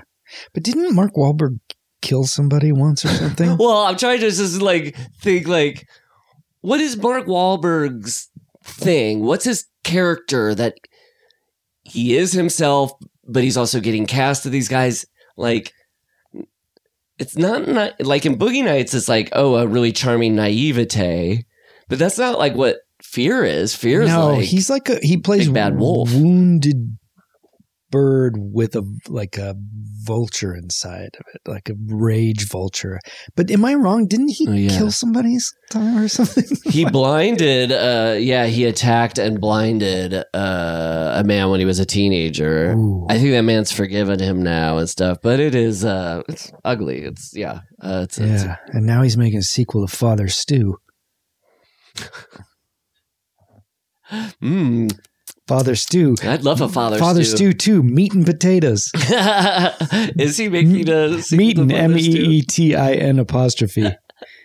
Yes, he is. I like him in dramas. I'm compelled by him, and in comedies, like he's really funny in I Heart Huckabees. But he couldn't be better in Boogie Nights. Like it couldn't. Yeah. Well, you know, it was originally supposed to be Leonardo DiCaprio, and then it wouldn't have worked Titanic like this. I don't think. I think there's something perfect, and that's the crazy thing is that I don't love Mark Wahlberg, but every time I see him, I think the character would have like somehow, because I feel like just because the filmmaking is so good, it found a way to adapt to make Mark Wahlberg work. But there's something about like that Dirk Diggler character that's about ambition. Yeah.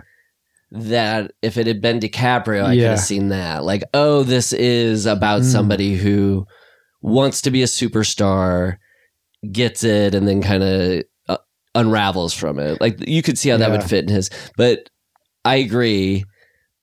Dirk Diggler is always going to be Mark Wahlberg. DiCaprio's never quite done it for me. What? DiCaprio's never quite worked for me. I don't know what it is. It's like, I know he's talented and all, but I liked him in Once Upon a Time in Hollywood. Mm-hmm. But to hear that he was originally going to play Hans Landa in Inglourious Bastards blows my mind. And it's not just because Christoph Waltz was so unbelievably good in that movie and perfect. Yeah, it's just you think like would he have a German accent? I know. I guess it would be different. It would be like a dashing version of this, like, you know. Yeah. Yeah, that is. I'm allergic to him. But to imagine him in the role, because I think we talked about it, but you know how, so he was supposed to be in Boogie Nights, but you know the end scene in Boogie Nights is, so in On the Waterfront, Marlon Brando does the I Could Have Been a Contender speech. Then in Raging Bull, about 20 years later, Robert De Niro, the person who's everybody is seen as like carrying the torch of the method actor, he does this kind of cool thing at the end of Raging Bull. He sits down, warming up to do a show, and he's looking in the mirror, and he does the On the Waterfront monologue. You're like, wow, this is spinning more plates of like, now they're identifying Marlon Brando's here, and he's playing. And then Boogie Nights, you know, was written for Leonardo DiCaprio. He had played Robert De Niro's son in This Boy's Life by that point. I remember even before Titanic, people were like, Leonardo DiCaprio, because River Phoenix died. Yeah. Leonardo DiCaprio is whatever Robert De Niro and Marlon Brando were to their generation, like the actor to watch because he's got the goods. It would have just been wild, especially since he ended up doing all these movies with Scorsese, like doing the De Niro Raging Bull. But if he had done, because that end of Boogie Nights is the reference to Raging Bull, the reference to On the Waterfront. And if you would have had that succession of Brando, De Niro, DiCaprio, it would have been pretty wild. But that, setting that aside, it's just not as, Brando, De Niro, Wahlberg doesn't have as much of a ring to it. But that could have been good, Same with DiCaprio for me, though. I don't think he's bad. I just can't get past him. Once he became funny, like in The Wolf of Wall Street, I already liked him, but I was fully on board then once he started being funny. I think I like him more when he's funny. Yeah. I have trouble separating the guy from the movie when I'm watching it. I'm never taken in by his characters. I'm more watching him. And that's my Redford problem. I can never get over I don't have it with DiCaprio, but I know what you're saying. That's sort of like same with Bob Pretty Boy Goldthwait. doing acting. Okay, let's see what this is about. Yeah. But what were you saying? Same with Bobcat Goldthwait. I can't get past him. Yeah, on Hot to Trot, you stood up 20 minutes into the movie and said, don't get me started on Shakes the Clown. I was out in 4 minutes. Early on, first scene, the kid blows a dog whistle and the dog comes running in. This is like the volcano and Sliver. I'm like, that's clearly a plot device that's going to be used later. Doesn't it seem like a weird thing to have in and there? it didn't. That's what I was saying. Like it was weird when I saw it too. I was like, only reason you have a dog whistle. I mean, it's a literal like dog whistle. Yeah, like it's putting it out there to be like, hey, this is going to pay off later. I did think they could have used the dog whistle. They didn't need to, I guess. And that's what made it so cool. The dog corpse with that, the headless dog just came running. A dog can be alive for 30 seconds after decapitation and still here.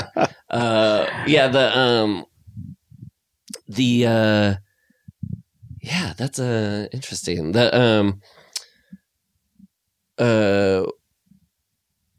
Because that was also very like Fatal Attraction, Pet Rabbit scene.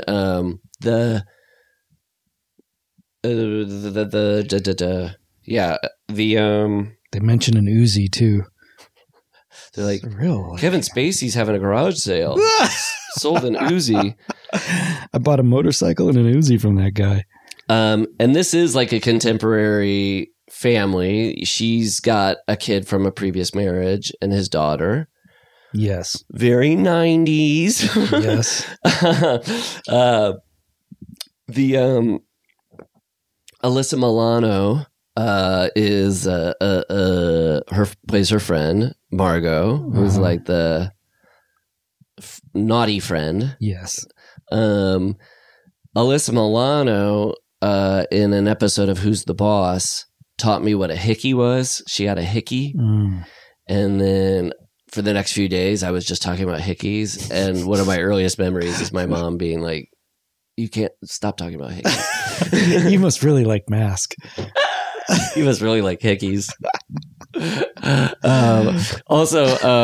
This movie's about bad boys, the appeal of bad boys, and how, of course, they'd be the most intoxicating thing if your parents hate them. Yeah. It's like two birds. Yeah. This is how, when I look back on it, how fundamentally I was not a bad boy. I would goof off, and that's its own kind of subversiveness, but not bad boy. Okay. I don't even remember this being egregious. The way I found out it was egregious was through like a game of telephone through my friends when it came back to me. So, I'm driving with some friends in a car in high school, my like senior year. There's a girl in the car who I like. And we park the car and there's a song on. And I want to finish listening to the song. So the girl I like and my friend, We listen to the rest of the song. We get out. Apparently, I made a remark to her that I said, and I had already forgotten 5 minutes later. It was only I found out later because the friend who witnessed what I had said to her told our friend, our female friend, who, we were crushing on her. She's just our female friend. And she came back to me and she was like, did you say this? What was it? Which was, the song finishes, we get out of the car, we're walking out of my car to her house, and I go, or to Zoe's house, and I go, thanks for staying and listening to the song with me. What song was it? I don't know. It's just, can you imagine a less sexual creature to be around than somebody goes like, you stayed with me. Oh, at least you were a youth. I had something similar, and it was like 12 years ago. It was a girl I briefly dated before I met Amanda. Mm-hmm. And we went on a date. We went to dinner and we got out. We were walking to the car and I just went, so what's your favorite movie? And she looked at me like, what are you, 12? Oh, and I remember her looking at me like that. And I actually got a little indignant inside. I didn't say anything, but I kind of went, no, I actually am interested. Who cares? I don't care if this is like a lame cliche question. And this would go on. I'm vindicated by the fact that I'm doing a film podcast now. So I'm clearly, the evidence is there. I'm interested in movies. It's not just a small talk. It's a terrific icebreaker. I want to know your real favorite movie, lady. You're talking about art and somebody's interest at the same time. Yeah. There's nothing wrong with that. She kind of scoffed at me like, no. And gave me that thing too of like, you can't just pick a favorite. No, nobody has a favorite movie. Which I do understand that sentiment, but also just answer the question. The razor's edge of things having to feel spontaneous versus the preordainedness of what dating already is, why we're all here, the fakeness of trying to make it feel spontaneous. That question is going to come up at some point. Also, she wasn't saying anything. It was dead air. I was just trying to fill the air with a question that I'm genuinely, to this day, I still don't know what a favorite movie was. I'd like to know. Who knows? It could have been The Brood. Like, exactly. My gosh, will you marry me? Yes. We wouldn't have wanted that because then we wouldn't have had an Amanda. That's right. That kind of razor's edge of spontaneous versus pre-plannedness, sweatiness, and the razor's edge of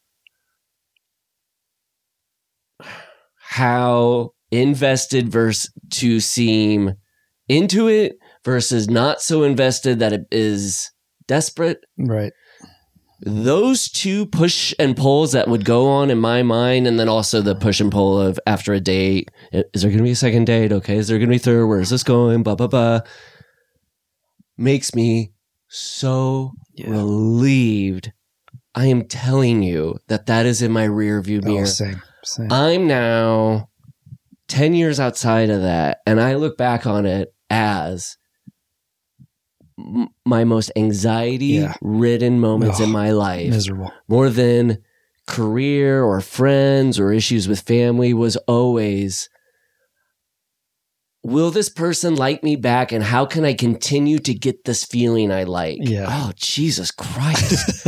I mean, marriage, it's like awesome because it's like about the upkeep of that. Yeah. It's not just saying like, oh, then you have it. It is about like, hey, we're still working to get this. I'm not just saying it's like a foregone conclusion. It's just like the fact that it becomes this like, it's what was awesome about Fear, honestly. The I love yous never being met with an I love you too. And I was like, I'm not have a dark view of like high school dating. I loved the person I was in, but in retrospect, those I love yous, even before marriage, dating, those initial I love yous become these kind of like half weapons, half dropping of weapon. It's such a great, and then it's a dropping of weapon, and it's also a like power move, but also a like I'm only doing this with the understanding that you're going to do this back. Yep. And if you don't, like that's somehow an affront.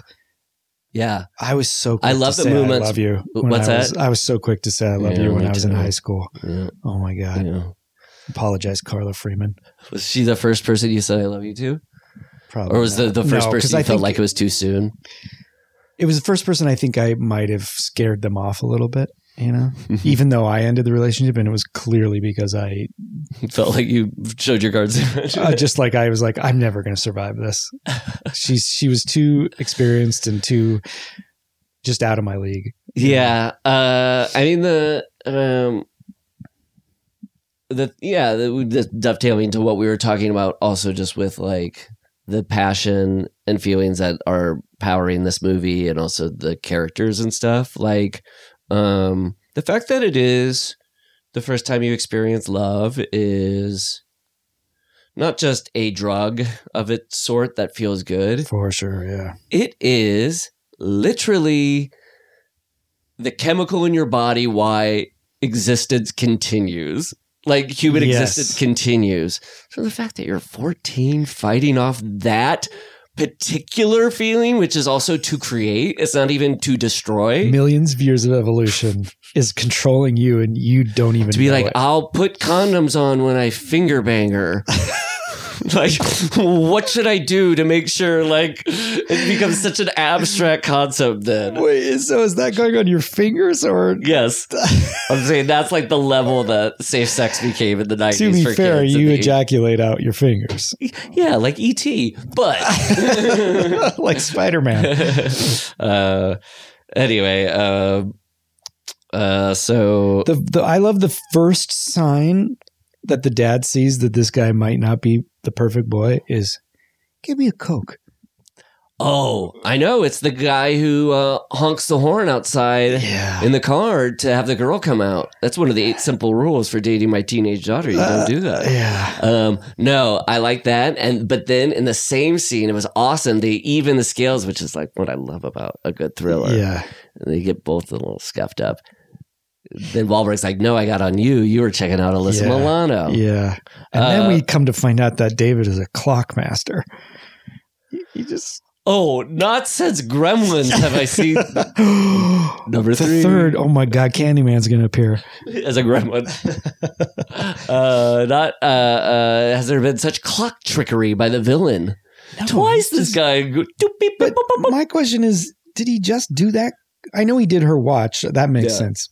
He just do his office clock? No, I like to imagine after he did the office that he went and like to every room. But then just didn't get his watch. Yep. Yeah. And poor Eddie, man. Eddie's really getting the raw end of the deal. His partner. Well, and I love that we had our second FedEx mishap. Yeah, that's right. You'll drop off the FedEx, right, honey? Almost hand the rocks to cradle. Yes. Almost qualifying for a trope in these movies because this hits the Nopey. Essentially the Scrappy. He does a little investigative work on him. Mm-hmm. There's a mixer. I didn't see any glass blocks though. No glass blocks. Bricks. Hey, we're in 1996. Yeah. Glass blocks have been replaced by wood. Yeah, I guess like Stickley Mission Arts and Crafts furniture and stuff. And I like the world they kind of live in with the Alyssa Milano's mom and like latchkey type of like there's food in the fridge and money on the counter. I'll be with my new boyfriend in Mexico. Or it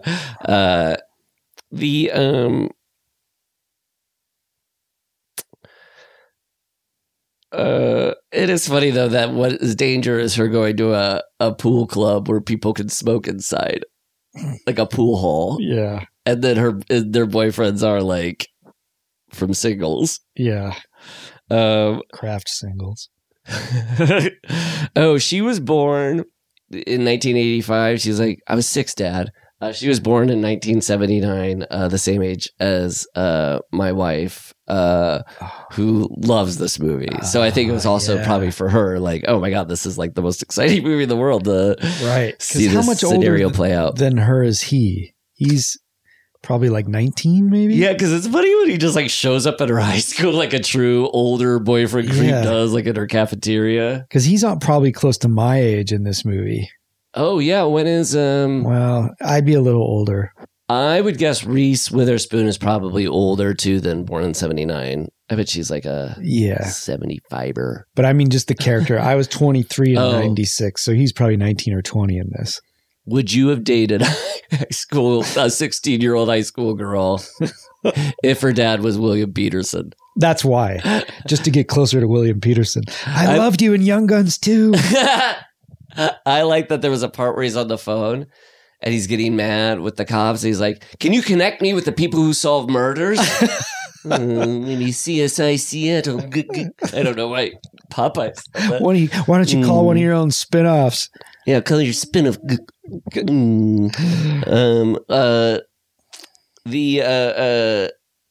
Then she goes out and we escalate things from pool hall to rave.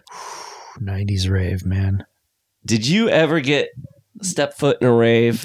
No. For some reason, I knew you were going to ask that. And before I even knew you were going to ask that, I knew that I never have, never did, never will go to a rave. This is like when I was like, where were you when Nevermind came out? What was it like to go to a rave? I would get all of these questions too, where I would be like, I was at home thinking about Gremlins. 4. That's 4. Oh my God, one more and it's going to appear with a hook on its hand. Yeah, I've never been to a rave. No. They're almost mythical. Yeah. Because I think what a rave you see in a movie isn't quite what a real rave is. Mm-hmm. But that had to come from somewhere. So yes, that exists. But the warehouse rave, it's a more of a unicorn than I think people think. It's a little I know, but it is. It's a little too cinematic to the way it's presented. I'm sure it's a little like slipshod. I went as a raver dad this Halloween. I know, that's awesome. And raver dad. When I was there, when I wore it, I got a couple raver stories from people who had gone to raves because raves just became Burning Man, right? That's one begat the other. Maybe. I think raves, though, might have had a little bit more Manchester.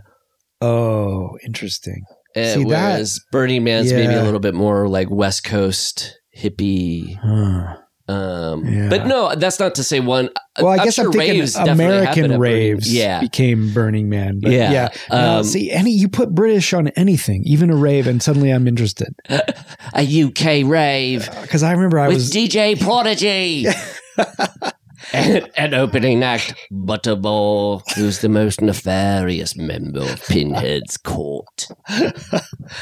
I was in Edinburgh, Scotland, and London in the late 90s when Oasis was huge, mid to late 90s. Damn. And I remember walking, it was actually after like Morning Glory had come out, but far enough out that it should have died down, and walking through the streets and people were just like singing together in the streets, Oasis, and it was amazing. God damn, that is awesome. Because they wrote anthems. They did, and so I was singing. Remain a huge Oasis fan. Yeah, I like Oasis too. That documentary about Oasis is like the best rock documentary I've watched in probably like 20 years. Yeah. I really liked it. I think Wonderwall is maybe one of my favorite songs of all time. It's a great song. You know, re-listening to their records, they got painted with such a Beatles brush. These guys are, they did it themselves. Yeah, they painted themselves. They're total grunge records. No, they sound like more Sonic Youth and Nirvana than Beatles. And a little more mainstream, a little bit more accessible.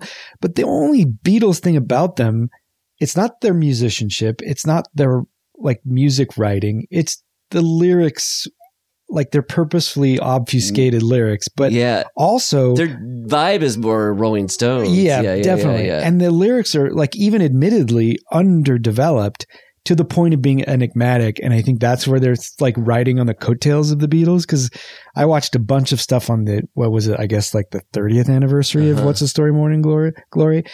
And if you listen to almost every song on that album, every song just repeats the whole song twice lyrically. So like the verses even repeats, not just the chorus. And it's because Noel Gallagher would say, like, I went in there, I had nothing to say. I remember reading an article when Morning Glory came out, and they pointed out a lyric, and he said, "I'm not John Lennon, okay?" And the line was, and I know it because when I hear it in the song, and there's itching in the kitchen.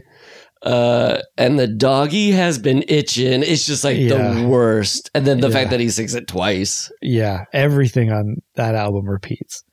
I like She's Electric though. She's electric. She's in a family. All of it. And I loved it because that was the last time for me, the only time where all the kids in school, in high school, everybody is liking something I love or whatever. It was just like exciting. Like people who not normally listen to alternative rock were buying Oasis and like cranking it in their cars. It was just an exciting time. It so holds up. That second album, goddamn. Yeah, I love that. As he faced the sun, he cast no shadow. Yeah, baby. Yeah. But that third record is pretty abysmal, huh? Yeah, although I'll go to bat for one or two songs on there. Which ones, brother? Let's hear them. Don't go away. Say what you say. That's where I learned the F major 7 chord, which I use more than any other chord. And even that first song with the longest intro ever build. For All Around the World, is that what it is? It's like just a bunch of reverse vocals. Indulgitos way part 2. Indulgitos. And that was the one where they entered Nebworth by helicopter. And how's that song go? What is that one? Which one? That opening song. The one we're talking about. From the third album? Yeah. Oh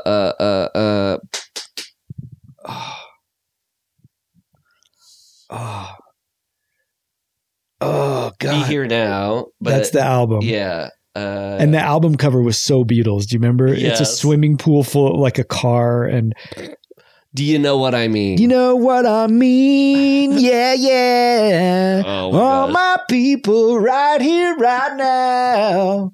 You know what I mean? All right, buddy. Yeah. Oh, that's good. Slowly walking down the hall, faster than a cannonball. Slowly, faster. What are these guys are conjuring? What are they smoking? Oh my God. Oh, speaking of smoking, to get back. Okay, how did I think the dog whistle was a plot device, but just let the peace pipe go when that got introduced? I did remark, who chooses a peace pipe and not? Yes, the peace pipe toy that is bought by the prize that is won at the carnival after the... Chosen, not won. Chosen. It's won and chosen. He could have chosen a stuffed animal, but he gives her a peace pipe? Now, this is what I'm going to do. One of my great Too Big of a Leaps. Now, that scene goes, they're on a roller coaster. The finger banger. The finger banger. What's right after the finger banging scene? Literally, the next scene is her pulling this big phallic, prize and him, giving it to her. Being no. You got my finger on the roller coaster. Here's this. Next will be my penis. You think? Wow. Well, the reason I think this is because the way a girl kills a villain, a lot of times it becomes this phallic thing, right? Like when Laurie's killing Michael, it's she hasn't had sex. She's right. So she kills him with that peace pipe at the end. The little phallic sim thing that he gave her after he finger banged her is the exact tool she uses to penetrate. Okay, I'm him. on board with this. Now, see, this I'm not trying to. I don't want this to seem like I'm throwing De Palma back in your face, but wouldn't you rather this seems a little more nuanced and subtle to me than a sundial. Yeah. yeah. That sundial is pretty good, huh? Oh, yup. I think you're right. I didn't catch that though. But it is. She doesn't get the kill though. The dad gets that, which I felt was a little. Yeah, I'm with you. I thought she deserved it and she should get it. His reaction when he gets stabbed. Those cheeks blowing like Louis Armstrong style. We have all the time in the world. It's all there. Gremlins, Candyman. It's all Witherspoon. Connected. You know that when he says we have all the time in the world and he puts the clock backwards? Yeah. So my mom was my high school teacher. Yes. So you'd go to a pep assembly in the garage in the gym, and 4 rows over is my mom with her students. and a guy came and spoke at this he was like a motivational teen speaker or something, and he told this story that he was trying to do some Seinfeld for the teens kind of thing, where he's like, now how many of you guys, you stay out a little past curfew, maybe you've been making out or something like that, and then he was like, what do you always say when you come home? We fell asleep. And everybody's like, okay, we've done that. I glance at, I've used that before with my mom a few times where I'd come home and I'd be like, oh, we fell asleep watching a movie. Then I woke up and my mom would go, oh, okay. But when that motivational speaker said that, I looked over at my mom and she was nodding and laughing like, I've heard that one before. Oh, I thought she was going to turn to you with these like scowl, like Mark Wahlberg looking at William Peterson eyes while he kisses his daughter. Yeah. I like there was a little bit of moment. I love when scenes start mid-conversation and you hear Reese Witherspoon saying, yeah, and I think she's going to get a chain through it. Like, oh, I know. Talking about navel. They don't say navel piercing, but that clearly was poor Gary, man. Gary, he gets the short end.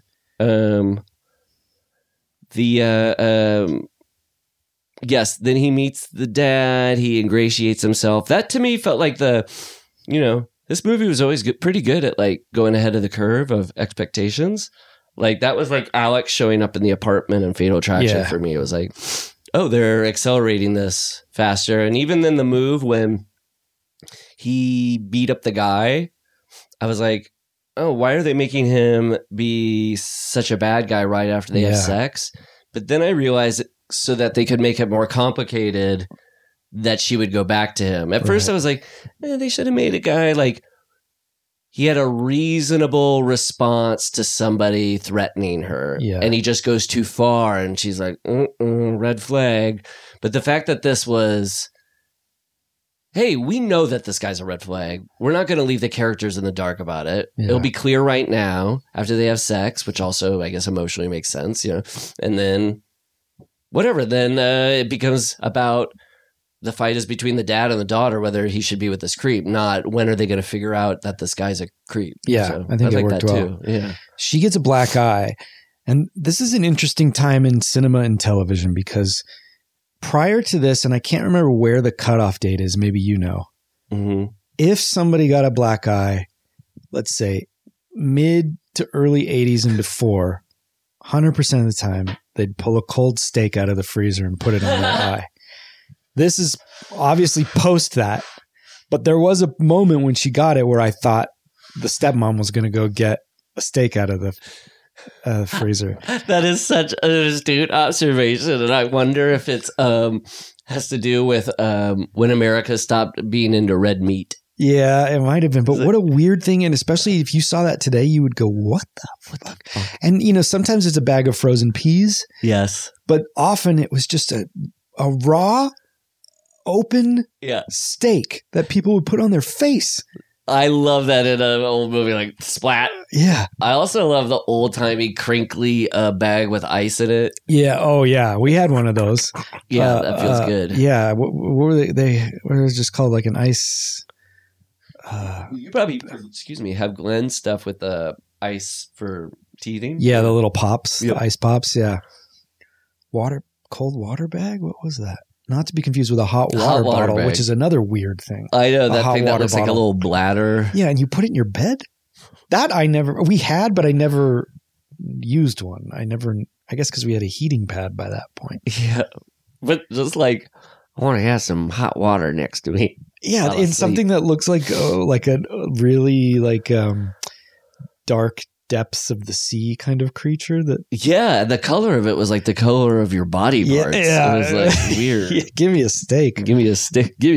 Hey, please. Give me a hot water bottle, a steak, and a bag of frozen peas. I liked also that Mark Wahlberg was known for the Calvin Klein in his underwear showing his body off. Famous, muscular body. This movie is ingenious, I think. Also, he only read half of Boogie Nights before he met with Paul Thomas Anderson because he was like, I'm liking the script, but I need to know you're not just hiring me because it's interesting to see me like naked in my body, because I'm not interested in that stuff. So the fact that in this movie, the 2 times he shows whatever that Calvin Klein body that was selling ads and stuff, or doing music videos, Funky Bunch style, Marky Mark. They're the 2 most subversive points of the movie. It's when he's like betting her, and I wouldn't say it was non-consensual. It's just like he's pushing the gas harder than he does any other time when he's intimate with her. And so there's that. You finally see the body in a moment where you're like, well, this isn't pure romance. You're supposed to, I think, I love it. It's like a complicated feeling about your Mark Wahlberg's body in that moment. And then they double down when he scrapes that self-made tattoo into skin. That I was like, this is really subversive that they're taking this Calvin Klein body and like destroying it. It's cool that Mark Wahlberg's down for that too. Yeah. That like he's like, oh, there's something to see. Like women like my body. A guy would enjoy seeing this get destroyed. He's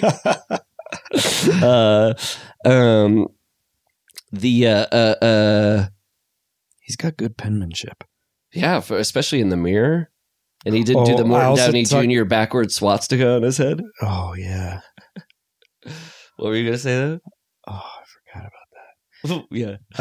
The card he writes her, like where he apologizes, it almost feels like actual Mark Wahlberg penmanship because it doesn't seem like that character would, but it does somehow seem like that's what Mark.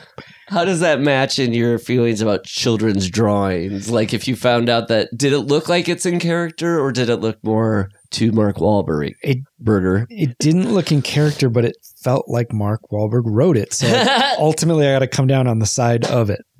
Good. Yeah. When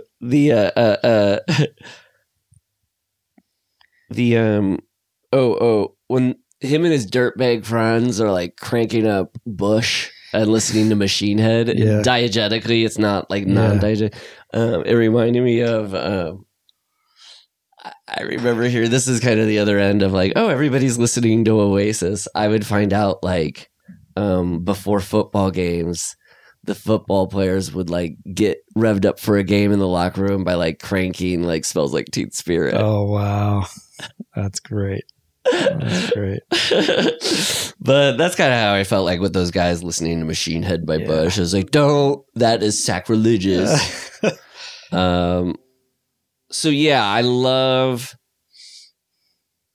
this is when I was like, this movie isn't just doing the kids are all right and the parents are all wrong, but also getting into kind of like the queasy notions of being a dad. And it was the most, in all these thrillers, or not all of them, some of them aren't so good, but like where you go like, oh, the fuck, I don't want that. It's like frustrating. Yeah. I knew I was like on the hook of this movie when she knew he was bad. She was ready to move on. The dad only really had to come in and like hug her. Yeah. But instead he turns it around about like, well, this wouldn't have happened if you hadn't been kind of like being a shit recently. Mm-hmm. And to have that be how the rest of the movie like unfolds and kind of like complicates itself is 1,000 times more interesting than the dad who's like, how did I meet this crazy teenage boy terrorizing my family? It's weird how the father and the stepmother kind of have reversed trajectories where she starts out and she's like kind of, you're too easy. Yeah, because you would think it would be and she's really like hard on her, and then she becomes the shoulder to cry on when the dad becomes kind of distant. And I mean, that's funny because it's effective in making the dad feel disempowered. It's like, oh shit, I at least had some emotional tether to her. I'm losing it, and she's now getting it with the stepmom who she didn't have it before. And then like another nice moment of, it's not a nuanced moment, but when you find out what's going on, it is after the confrontation on the hood of the car, and he starts doing the Matthew McConaughey chest thumping. Yeah. You just think like he's doing some primal gorilla thing. They're not telegraphing that he's bruising himself. You only find that later. You just think, oh, this is some twisted shit. Yes. To find out there's a purpose makes it even better. I know, but that reminds me, that was the second most memorable thing to the finger banging. The roller coaster scene was that he hits himself and causes a bruise. Oh, and also the I pop both of your cherries now thing was also the main thing people always talked about. But I remember... And Nicole forever. The first time I watched it, it was... He starts pounding himself. Somebody goes... What's he doing? I'm like, so I'm watching it and I'm going, wow, that's cool. They're basically saying like, this guy has so much rage. He couldn't take it out on the dad. So all he can do is just like beat himself up. I was like, that's, as a kid, I remember thinking, that's going further than a lot of these movies do. At the moment, I'm kind of like going like, I hear somebody go, what's that? What's he doing? Then another person, the one person who's seen the movie, giving himself a bruise. Oh, wow. So they think it's the dad. It's just like, it's so funny that alters your entire experience of the movie. It's just like, what's he doing? Make a bruise look like so the dad did it. See, did that person seen the movie? I don't want to seem super dumb, but I know that person had seen that movie. Oh, okay. It was the one person who's seen a movie and is like, yeah, you're going to find out in 30 seconds of the dad. Son of a bitch. He'll blame the dad for that. Yeah.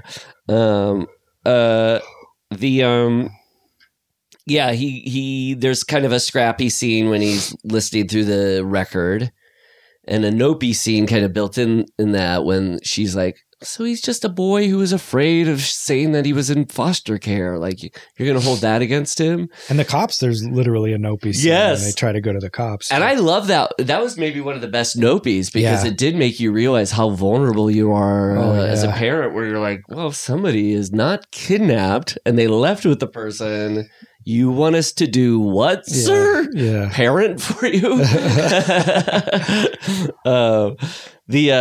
When he goes over there too to their dirtbag house, you see that Chucky doll? Yes, definitely. Universal comes through again, licensing their. They know what they're doing. She does some solid reverse driving when she sees him cheating on her, and she runs out of that party too. Yeah, she reverses straight across that bridge.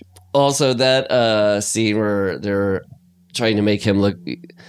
Maybe my least favorite thing in the movie is, in any movie, is when somebody found something out because they went and spied and found out on their own. And also, I don't think they needed to go as dark with him as they did. A little would have gone a long way, because that... It's weird. They think they're putting in a punch, but that's when the movie starts, like you said, devolving, where like they actually start pulling their punches because they're making it now go beyond... not to always say fatal attractions like that, but it's just like Alex really never does anything that a person who is like obsessed wouldn't probably consider doing. Yeah. Once the gang comes in, this is just like, well, this isn't the heightened version of the experience that everybody has, where it's like kids are keeping secrets from the parents are trying to figure out what's going on, and that confusion leads to mayhem. And then now it's like, wait, it's so funny too that it's like, I assume what they're smoking in that thing is pot, but it's like, oh my God, they're depraved guys who force a woman into a 3-way and fight over, but maybe worst of all, they smoke pot. Oh, yeah. Or do you think it was crack? I think it was pot, but I was questioning as well because it's a weird looking peace pipe. Yeah.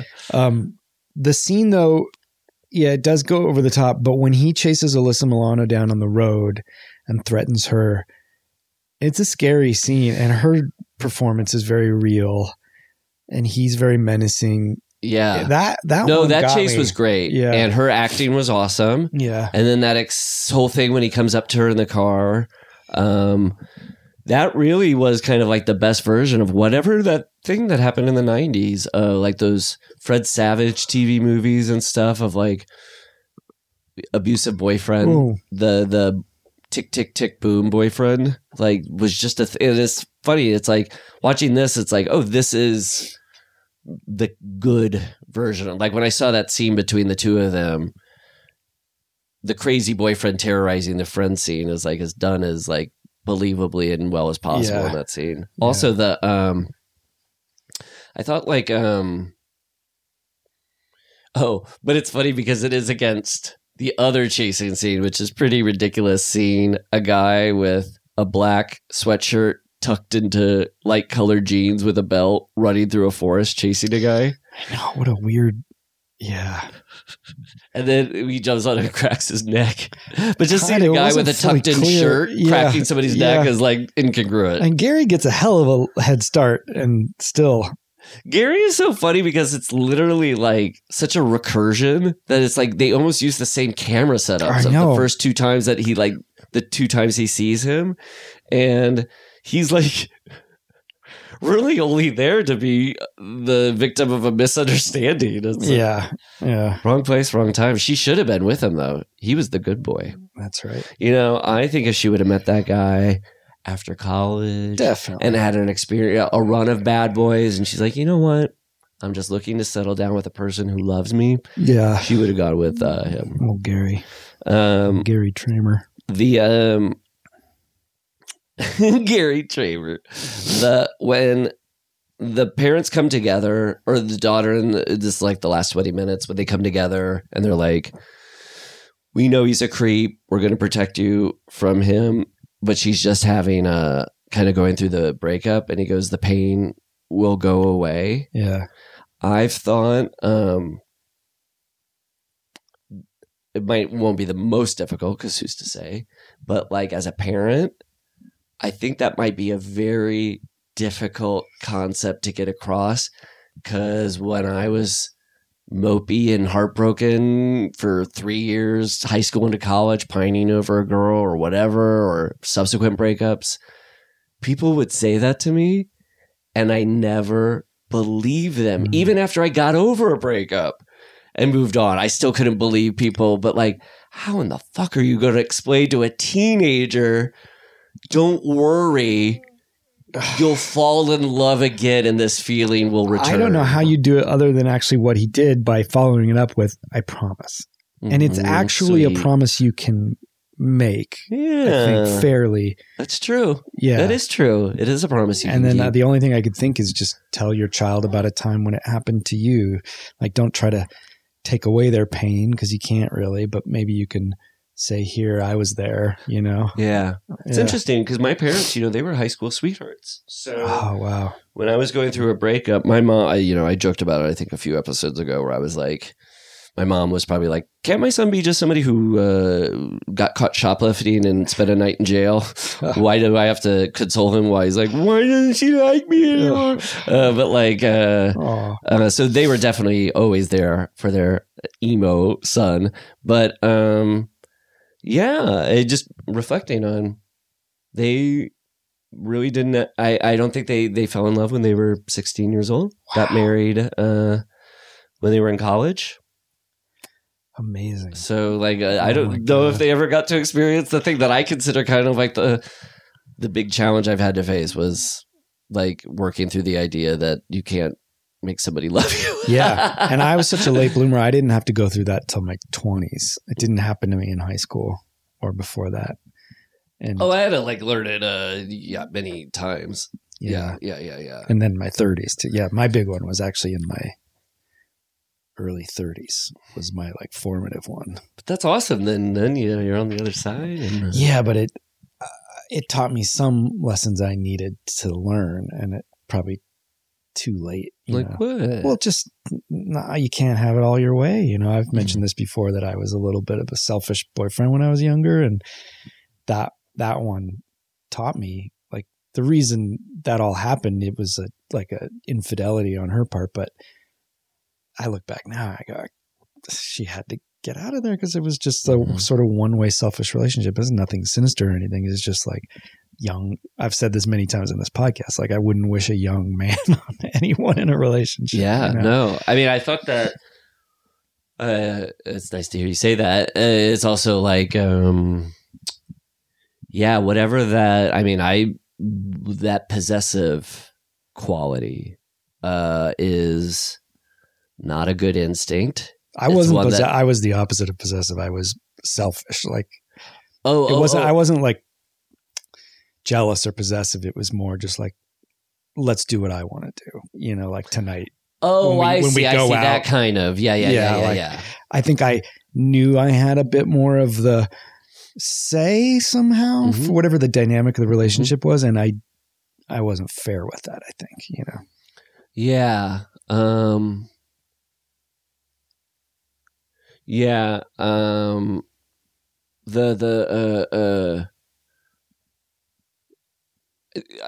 felt like in the movie there was something like the interesting stuff was the like it could be possession in the way that you're talking about too, of like I want it to be this way, so that's the way it's going to be. The like gears that she gets caught in of the dad wanting it to be away, and then your boyfriend wants it to be away. Yeah, I mean, she even vocalizes that of like, what makes you think this is about you? This is between him and me. Yeah. Which is an interesting dynamic too. The part when he like first is there and when the shit goes down at the party and they kind of in a dangerous way escape and they go down the thing, but he's protecting her. I was dating somebody once. She was really funny. We were watching that movie, The Proposal, with Sandra Bullock and Ryan Reynolds.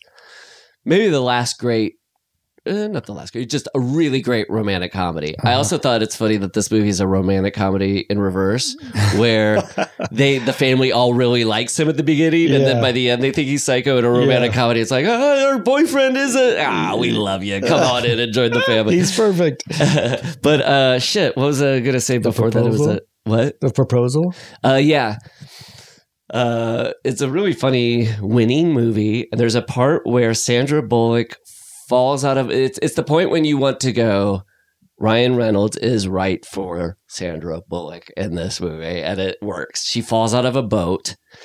He gets the boat to go around. He picks her up out of the water, throws a big towel around her, gets her dry, and whispers, "Everything's going to be okay. You're safe."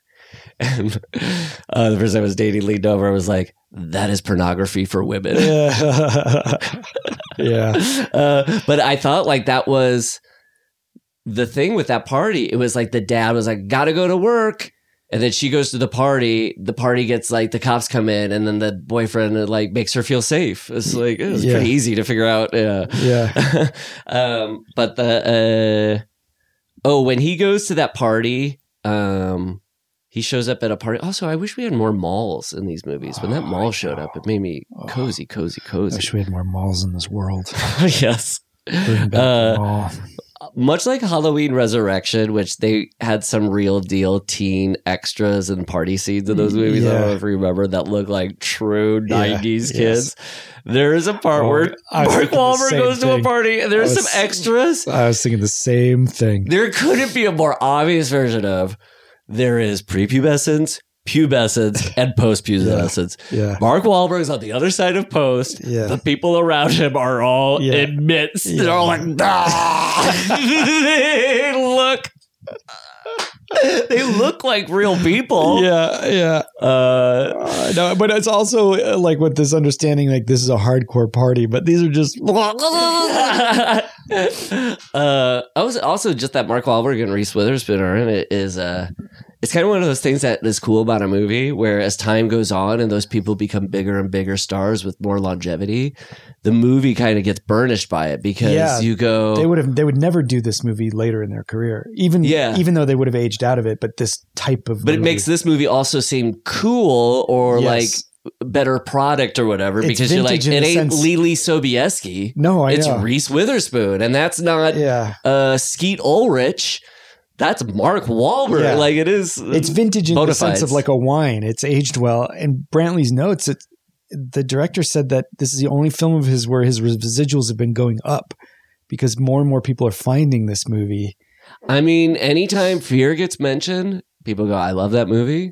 It's like, but it still lives on its like middling rating, because I don't think it was a huge success when it came out, and it wasn't critically acclaimed because it was probably just lumped in with a lot of these type of movies. But I saw that, I think it was like a 45% on Rotten Tomatoes, and I think it's a better film than that. Maybe it is than what we can talk about now, that kind of like the last, that ending where it kind of becomes if the movie is like the tension of this triangle between a father, a daughter, and the daughter's boyfriend.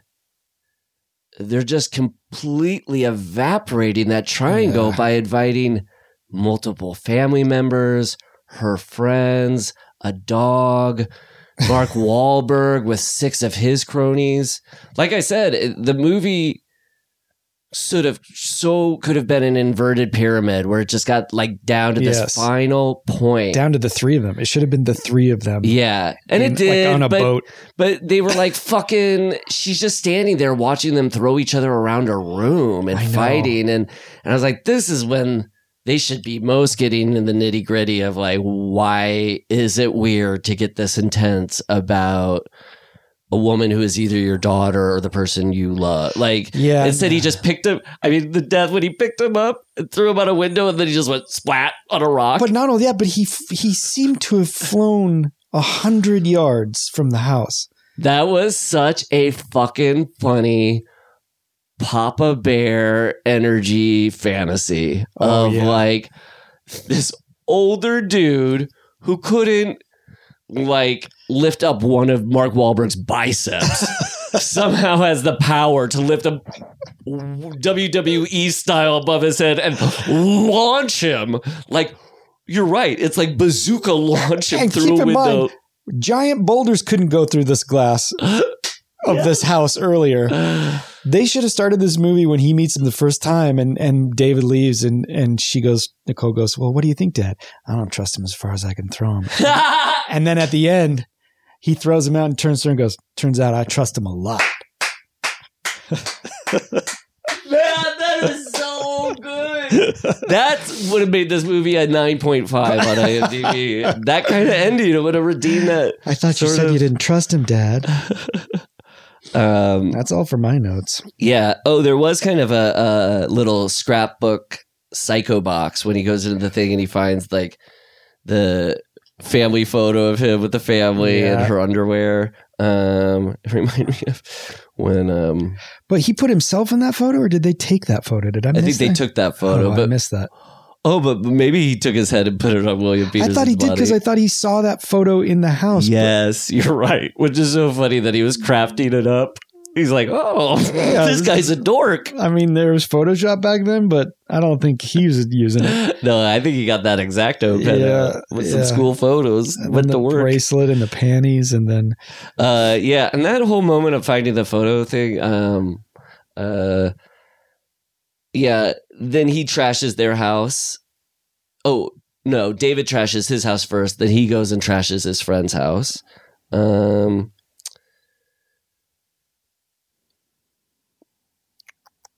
Oh, I like that moment when, even though I was kind of getting away from like psychological horror and stuff, but the drill through the hand part was pretty cool. Yes, it was great. A couple of notes though. I got confused about what side it was on. Like the 180 line got. Oh, but it's just funny to me. Like, I guess she could pin his hand down, but it just seemed like he allowed it to happen. But then him just he should be screaming, why wouldn't I just move? I know, but he just got, I'm sorry. I mean, he just got a drill in the hand, but he leaves going like, I'm out. I got to go to the hospital, man. I'm done for. Yeah, you wouldn't want that guy in your squad if he gives up that easily. Pretty weenie squad. Yeah. Oh, and also it kind of loses me with the all the gunplay and gang shooting. It's just like that becomes a. And it's just those 90s movies can't resist going actiony. And the fact that he just kills his main buddy. Yeah. It's just it's such a different, a big change that's happened in the last 20 years. Maybe because of budget. It's just, it doesn't go in an action climax. It goes into like, if anything, smaller and quieter. Yeah. This just feels like a sprint to the finish, kind of like. Yeah.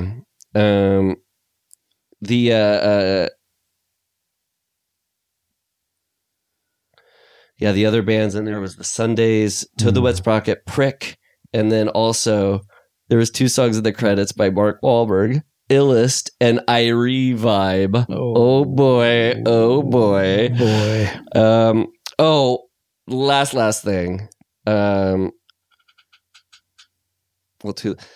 they got their jab in at trashy TV. The security guard was watching Married with Children. That's right. And the stepson. I love that stepson. He's so fucking funny. All this mayhem is going on around the house. This little dork in a flannel shirt, like parted down middle hair. He would have been like my age, like just a couple years before that. He's like, I think I can squeeze through the window. And then he goes and he gets into a car. And then he backs over the guy. And it seems like at the end, after he backs the guy, he should go like, wizard. Ah, yes. Didn't it seem like when that guy shot into the car and the way the kid fell against this? Yes. I thought, he was shot. I thought he was shot too, but like, he wow, just really... put his tooth on the wheel like a weirdo. And he calls 911. He really does save the day. But yeah, at the very end, one of the last credits it said was no animals were harmed in the making of this film. I thought it'd be funny if it was like, except for the dog whose head we cut off.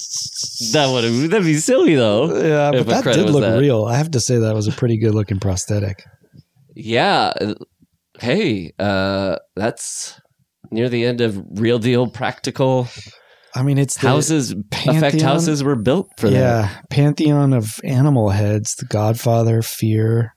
That I gotta say is more extreme than this movie suggests. It doesn't seem that like the decapitated dog movie. No, that's when I was like, and that's what also makes the ending feel a little odd, because you're going like, well, it's like kind of prurient, like. Mm-hmm. But it's serious. So if you're going to go this direction, then you got to. And the gang is maybe doing it, not him. Yeah. I mean, there was something really. I think he did do it because he's the one calling the dog at the dark. Yeah. I didn't know if he just called it, though, for his friends to do it. Maybe. But I also thought maybe there was a cut scene where he had taken the dog whistle or something. Yeah. I mean, it's weird to Chekhov's dog whistle to set it up. But like, because I did like, that was really freaky to me. This idea of like, if a dog does know who you are, then why would he? Which is like kind of like when most people are murdered or by somebody they know who knows them. Kind of like, sorry, dogs. Yeah. You're not going to do a lot of protecting. I know. But with this, the idea that your boyfriend, your dog thinks he's safe and your boyfriend knows your security code. I was like, those are two kind of like cool little extensions on when somebody gets to know you intimately that can turn around on you. But yeah, so best thrill? I mean, for me, there's a few. Mm-hmm. I mean, there's the like scary dark dog head. I found the scene where he tracks down Alyssa Milano, pretty thrilling. The kissing her forehead while looking at the dad.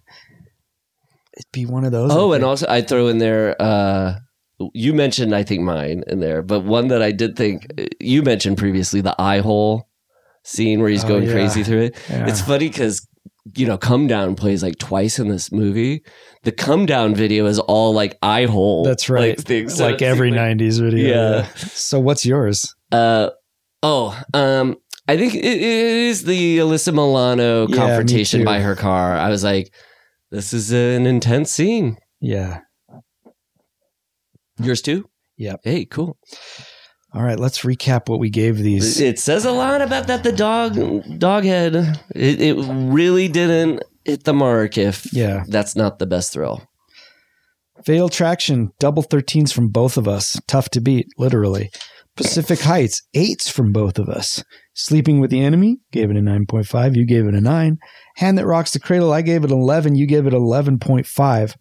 Raising Cain, I gave a 5. You gave it 10. Consenting Adults, I gave it a 6. You gave it a 5.5. Sorry. Thank you for doing this. Sliver, I gave it a 5. You gave it a 3.5. And here we are with Fear. All right. So for me, it's in contention with Hand That Rocks the Cradle. And I'm trying to think which one I gave that a 1. Yeah, it's in contention with Hand That Rocks the Cradle for me. And I've decided which one I like more or less. Okay, just a sec. Let me. I gave that an 11. Okay. And I gave it an 11.5. Yeah. You know what? I'm going to go 11. I'm going to tie them. I like Damn. I love that. It's going to be tough when we, right after this, have to rank them. That is cool. Yeah. I love that. What are you giving it? At 10.5. Okay. All right. So take a second to think about it. Let's rank these 8 bad boys. All right. I think I have mine because I've been keeping a private letterbox list. You have? Secret devil. Well, here I get to do the fun thing of I'll just go in the order that we watched them, but then just plug them in, as I go along.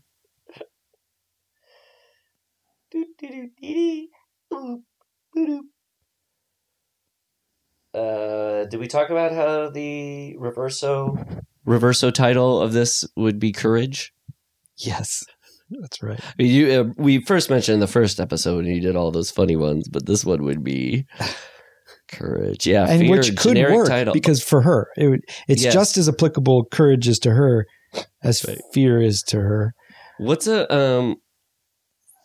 What was we watched Fatal Attraction, Pacific Heights, Sleeping with the Enemy, then Hand That Rocks the Cradle, then Consenting Adults or Raising Cain? Raising Cain, yeah. Okay.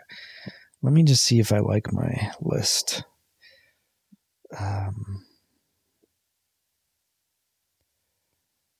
going to make one little edit here.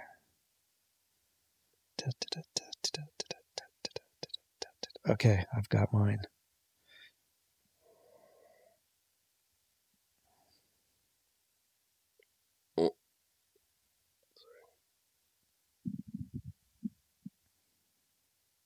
We're still here.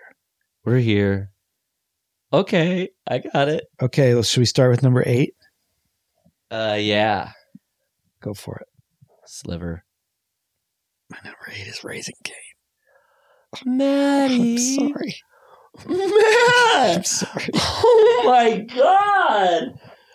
Oh my God! Wow. Now, I think my justification for this, I kind of explained in the Sliver episode, and that was Sliver is a worse movie, but I enjoyed the process of picking it apart more than I did. And it'd be something you'd be more likely to rewatch. Yes. I hear you. I apologize. I hear you. Number 7. You say you're number 7. Sliver. Pacific Heights. Okay. Yeah. Interesting. Number 6. 6 for me was Consenting Adults. That's my number 6 as well. 6 as in sex between neighbors. 6, the devil's sex. Now, the next one for me is Sleeping with the Enemy. My number 5 is Pacific Heights. Hey, all right. Okay. And now we're in the top 4. Top 4. This is the top half. My number 4 might surprise you. Raising Cain. Oh. Okay, that's fair. My number 4 is Sleeping with the Enemy. Hey, ours are both divisible by 4. Mine was 4th and yours was 8th ranked. That's right. Yeah. And it sounds like our top 3 are the same. Whether they're in the same order, we'll find out. We'll find out. So, number 3? Yeah. Fear. Yeah. Number 2. Hand That Rocks the Cradle. Number 1. Fatal Attraction. Wow. What were your top 8 listeners? I'm curious because I bet if I had to have a hunch, Fatal, Hand, and Fear probably are going to usually be around the top for people. Yeah. Maybe on Projecto. I think you're probably right. I'm going to make this list public. And I could see Sleeping with the Enemy. I mean, some love. Yeah, I had that up there. And it's almost like to tell somebody you liked Consenting Adults is to be like, I just bought a copy of Mein Kampf or something. It's like, what's that say about you? Yeah. There was the one guy on Patreon who said that his dad bought a laser disc of Consenting Adults. He was like, I don't know what that says about it. Jeez. Who would want a laser disc of that to... Well, I had these films in my list, but prior to watching Fear, I had it much lower. So it really earned its place. The surprise for me was how great Hand That Rocks the Cradle was. I should have known because Curtis Hanson, I've liked all of his movies a lot. But, and then how baffling Sliver was like also a really fun thing to get to see. Yeah, that was an experience. How cuckoo that was. Definitely an experience. Planning for your next trip? Elevate your travel style with Quince. Quince has all the jet-setting essentials you'll want for your next getaway, like European linen, premium luggage options, buttery soft Italian leather bags, and so much more. And is all priced at 50 to 80% less than similar brands. Plus, Quince only works with factories that use safe and ethical manufacturing practices. Pack your bags with high-quality essentials you'll be wearing for vacations to come with Quince. Go to quince.com/pack for free shipping and 365-day returns. Well, boy, I hate to see you go, but I love to watch you leave. We both said something over each other. I said, this is my yuppie nightmare, that this is ending. Yeah. And you said, I hate to see you go, but I love to watch you leave. Don't let the door hit you, or the good Lord split you. Let's talk what's coming up. Next up for this month, the 3rd or 4th Tuesday of the month, I forget what date that is, you'll get the Halloween Ends discussion deep dive. Yep. Which we're recording next week. Tuesday, November 29th. Coming up. So we'll see each other next week when we record that. Sorry. Yeah. Kennedy, JFK blown away. What else do we have to say? Oh my Halloween God. Ends. That's what we have to say. Yeah. It's all in there. The answers are all in there. Haddonfield, Michael Mai. Loomis has a squinty Michael eye. killed October 31st, 63. Oswald killed November 22nd, 63. It's all there. Listen, baby. Then we got the score re-ranking episode and a mailbag in December. Yeah. And then coming back with the holiday movies, which we will list what they are, but starting with Black Christmas. We'll have 2 of them in that month, 23rd and 30th. That's right. The holiday months. Yeah. So we'll miss you on the regular, but catch you on the flip side late December with the regular. And meanwhile, you won't get that Halloween Ends episode unless you're a Patreon subscriber. Right. So get in on this. Yes, I know. It's real fun. With all of the episodes that we've done here, nearly 100, right? And those being probably around 2.5 hours. Like 250 hours of yakking. And then with the commentaries and the mailbags, forget that's another 100. And not to mention that the Friday the 13th, the Michael and the Freddy movies are all behind the paywall. That's right. And likely the Aliens will go behind soon. So yeah, get on so you can listen to all the episodes. Yeah. All right. Thank you for listening. And thank you. Yeah. Thanks so much, everybody. And thank you, Matt, for another fun season. Yes. You too, my friend. It was a great way to go out with some pizza, and happy holidays, everybody. And then to that effect, enjoy this Christmas song by Townland. Woo. Bye. Hoo, hoo, hoo. Candyman. The family's in a feud. The tree's a tinderbox. Mother's in a mood. It's Christmas on the rocks. The goose is overcooked. The world is overwrought. God is overbooked. It's Christmas on the rocks. But still we aim to fill our spirits to the brim. Praise the Lord and pass the scotch.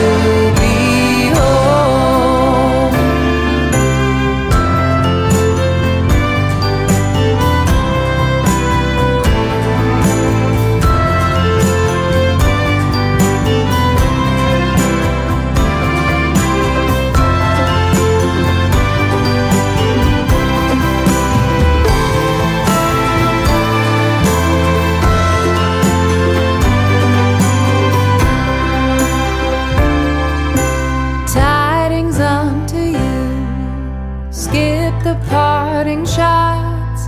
I've got the whiskey flu. Another Christmas on the rocks. And though we'll never say no to friends or alcohol, come next year I got some thoughts. To each must I beseech, bring only Tylenol. If it's Christmas on the rocks, yes, it's Christmas on the rocks. When it's Christmas on the rocks,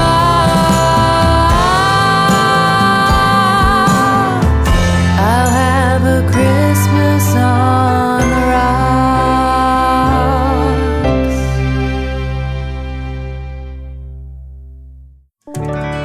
For more Gorley and Rust content, head over to patreon.com/withgorleyandrust to get episodes ad-free and a whole week early. Plus, monthly mailbag episodes and feature-length watch-along film commentaries of your favorite horror classics.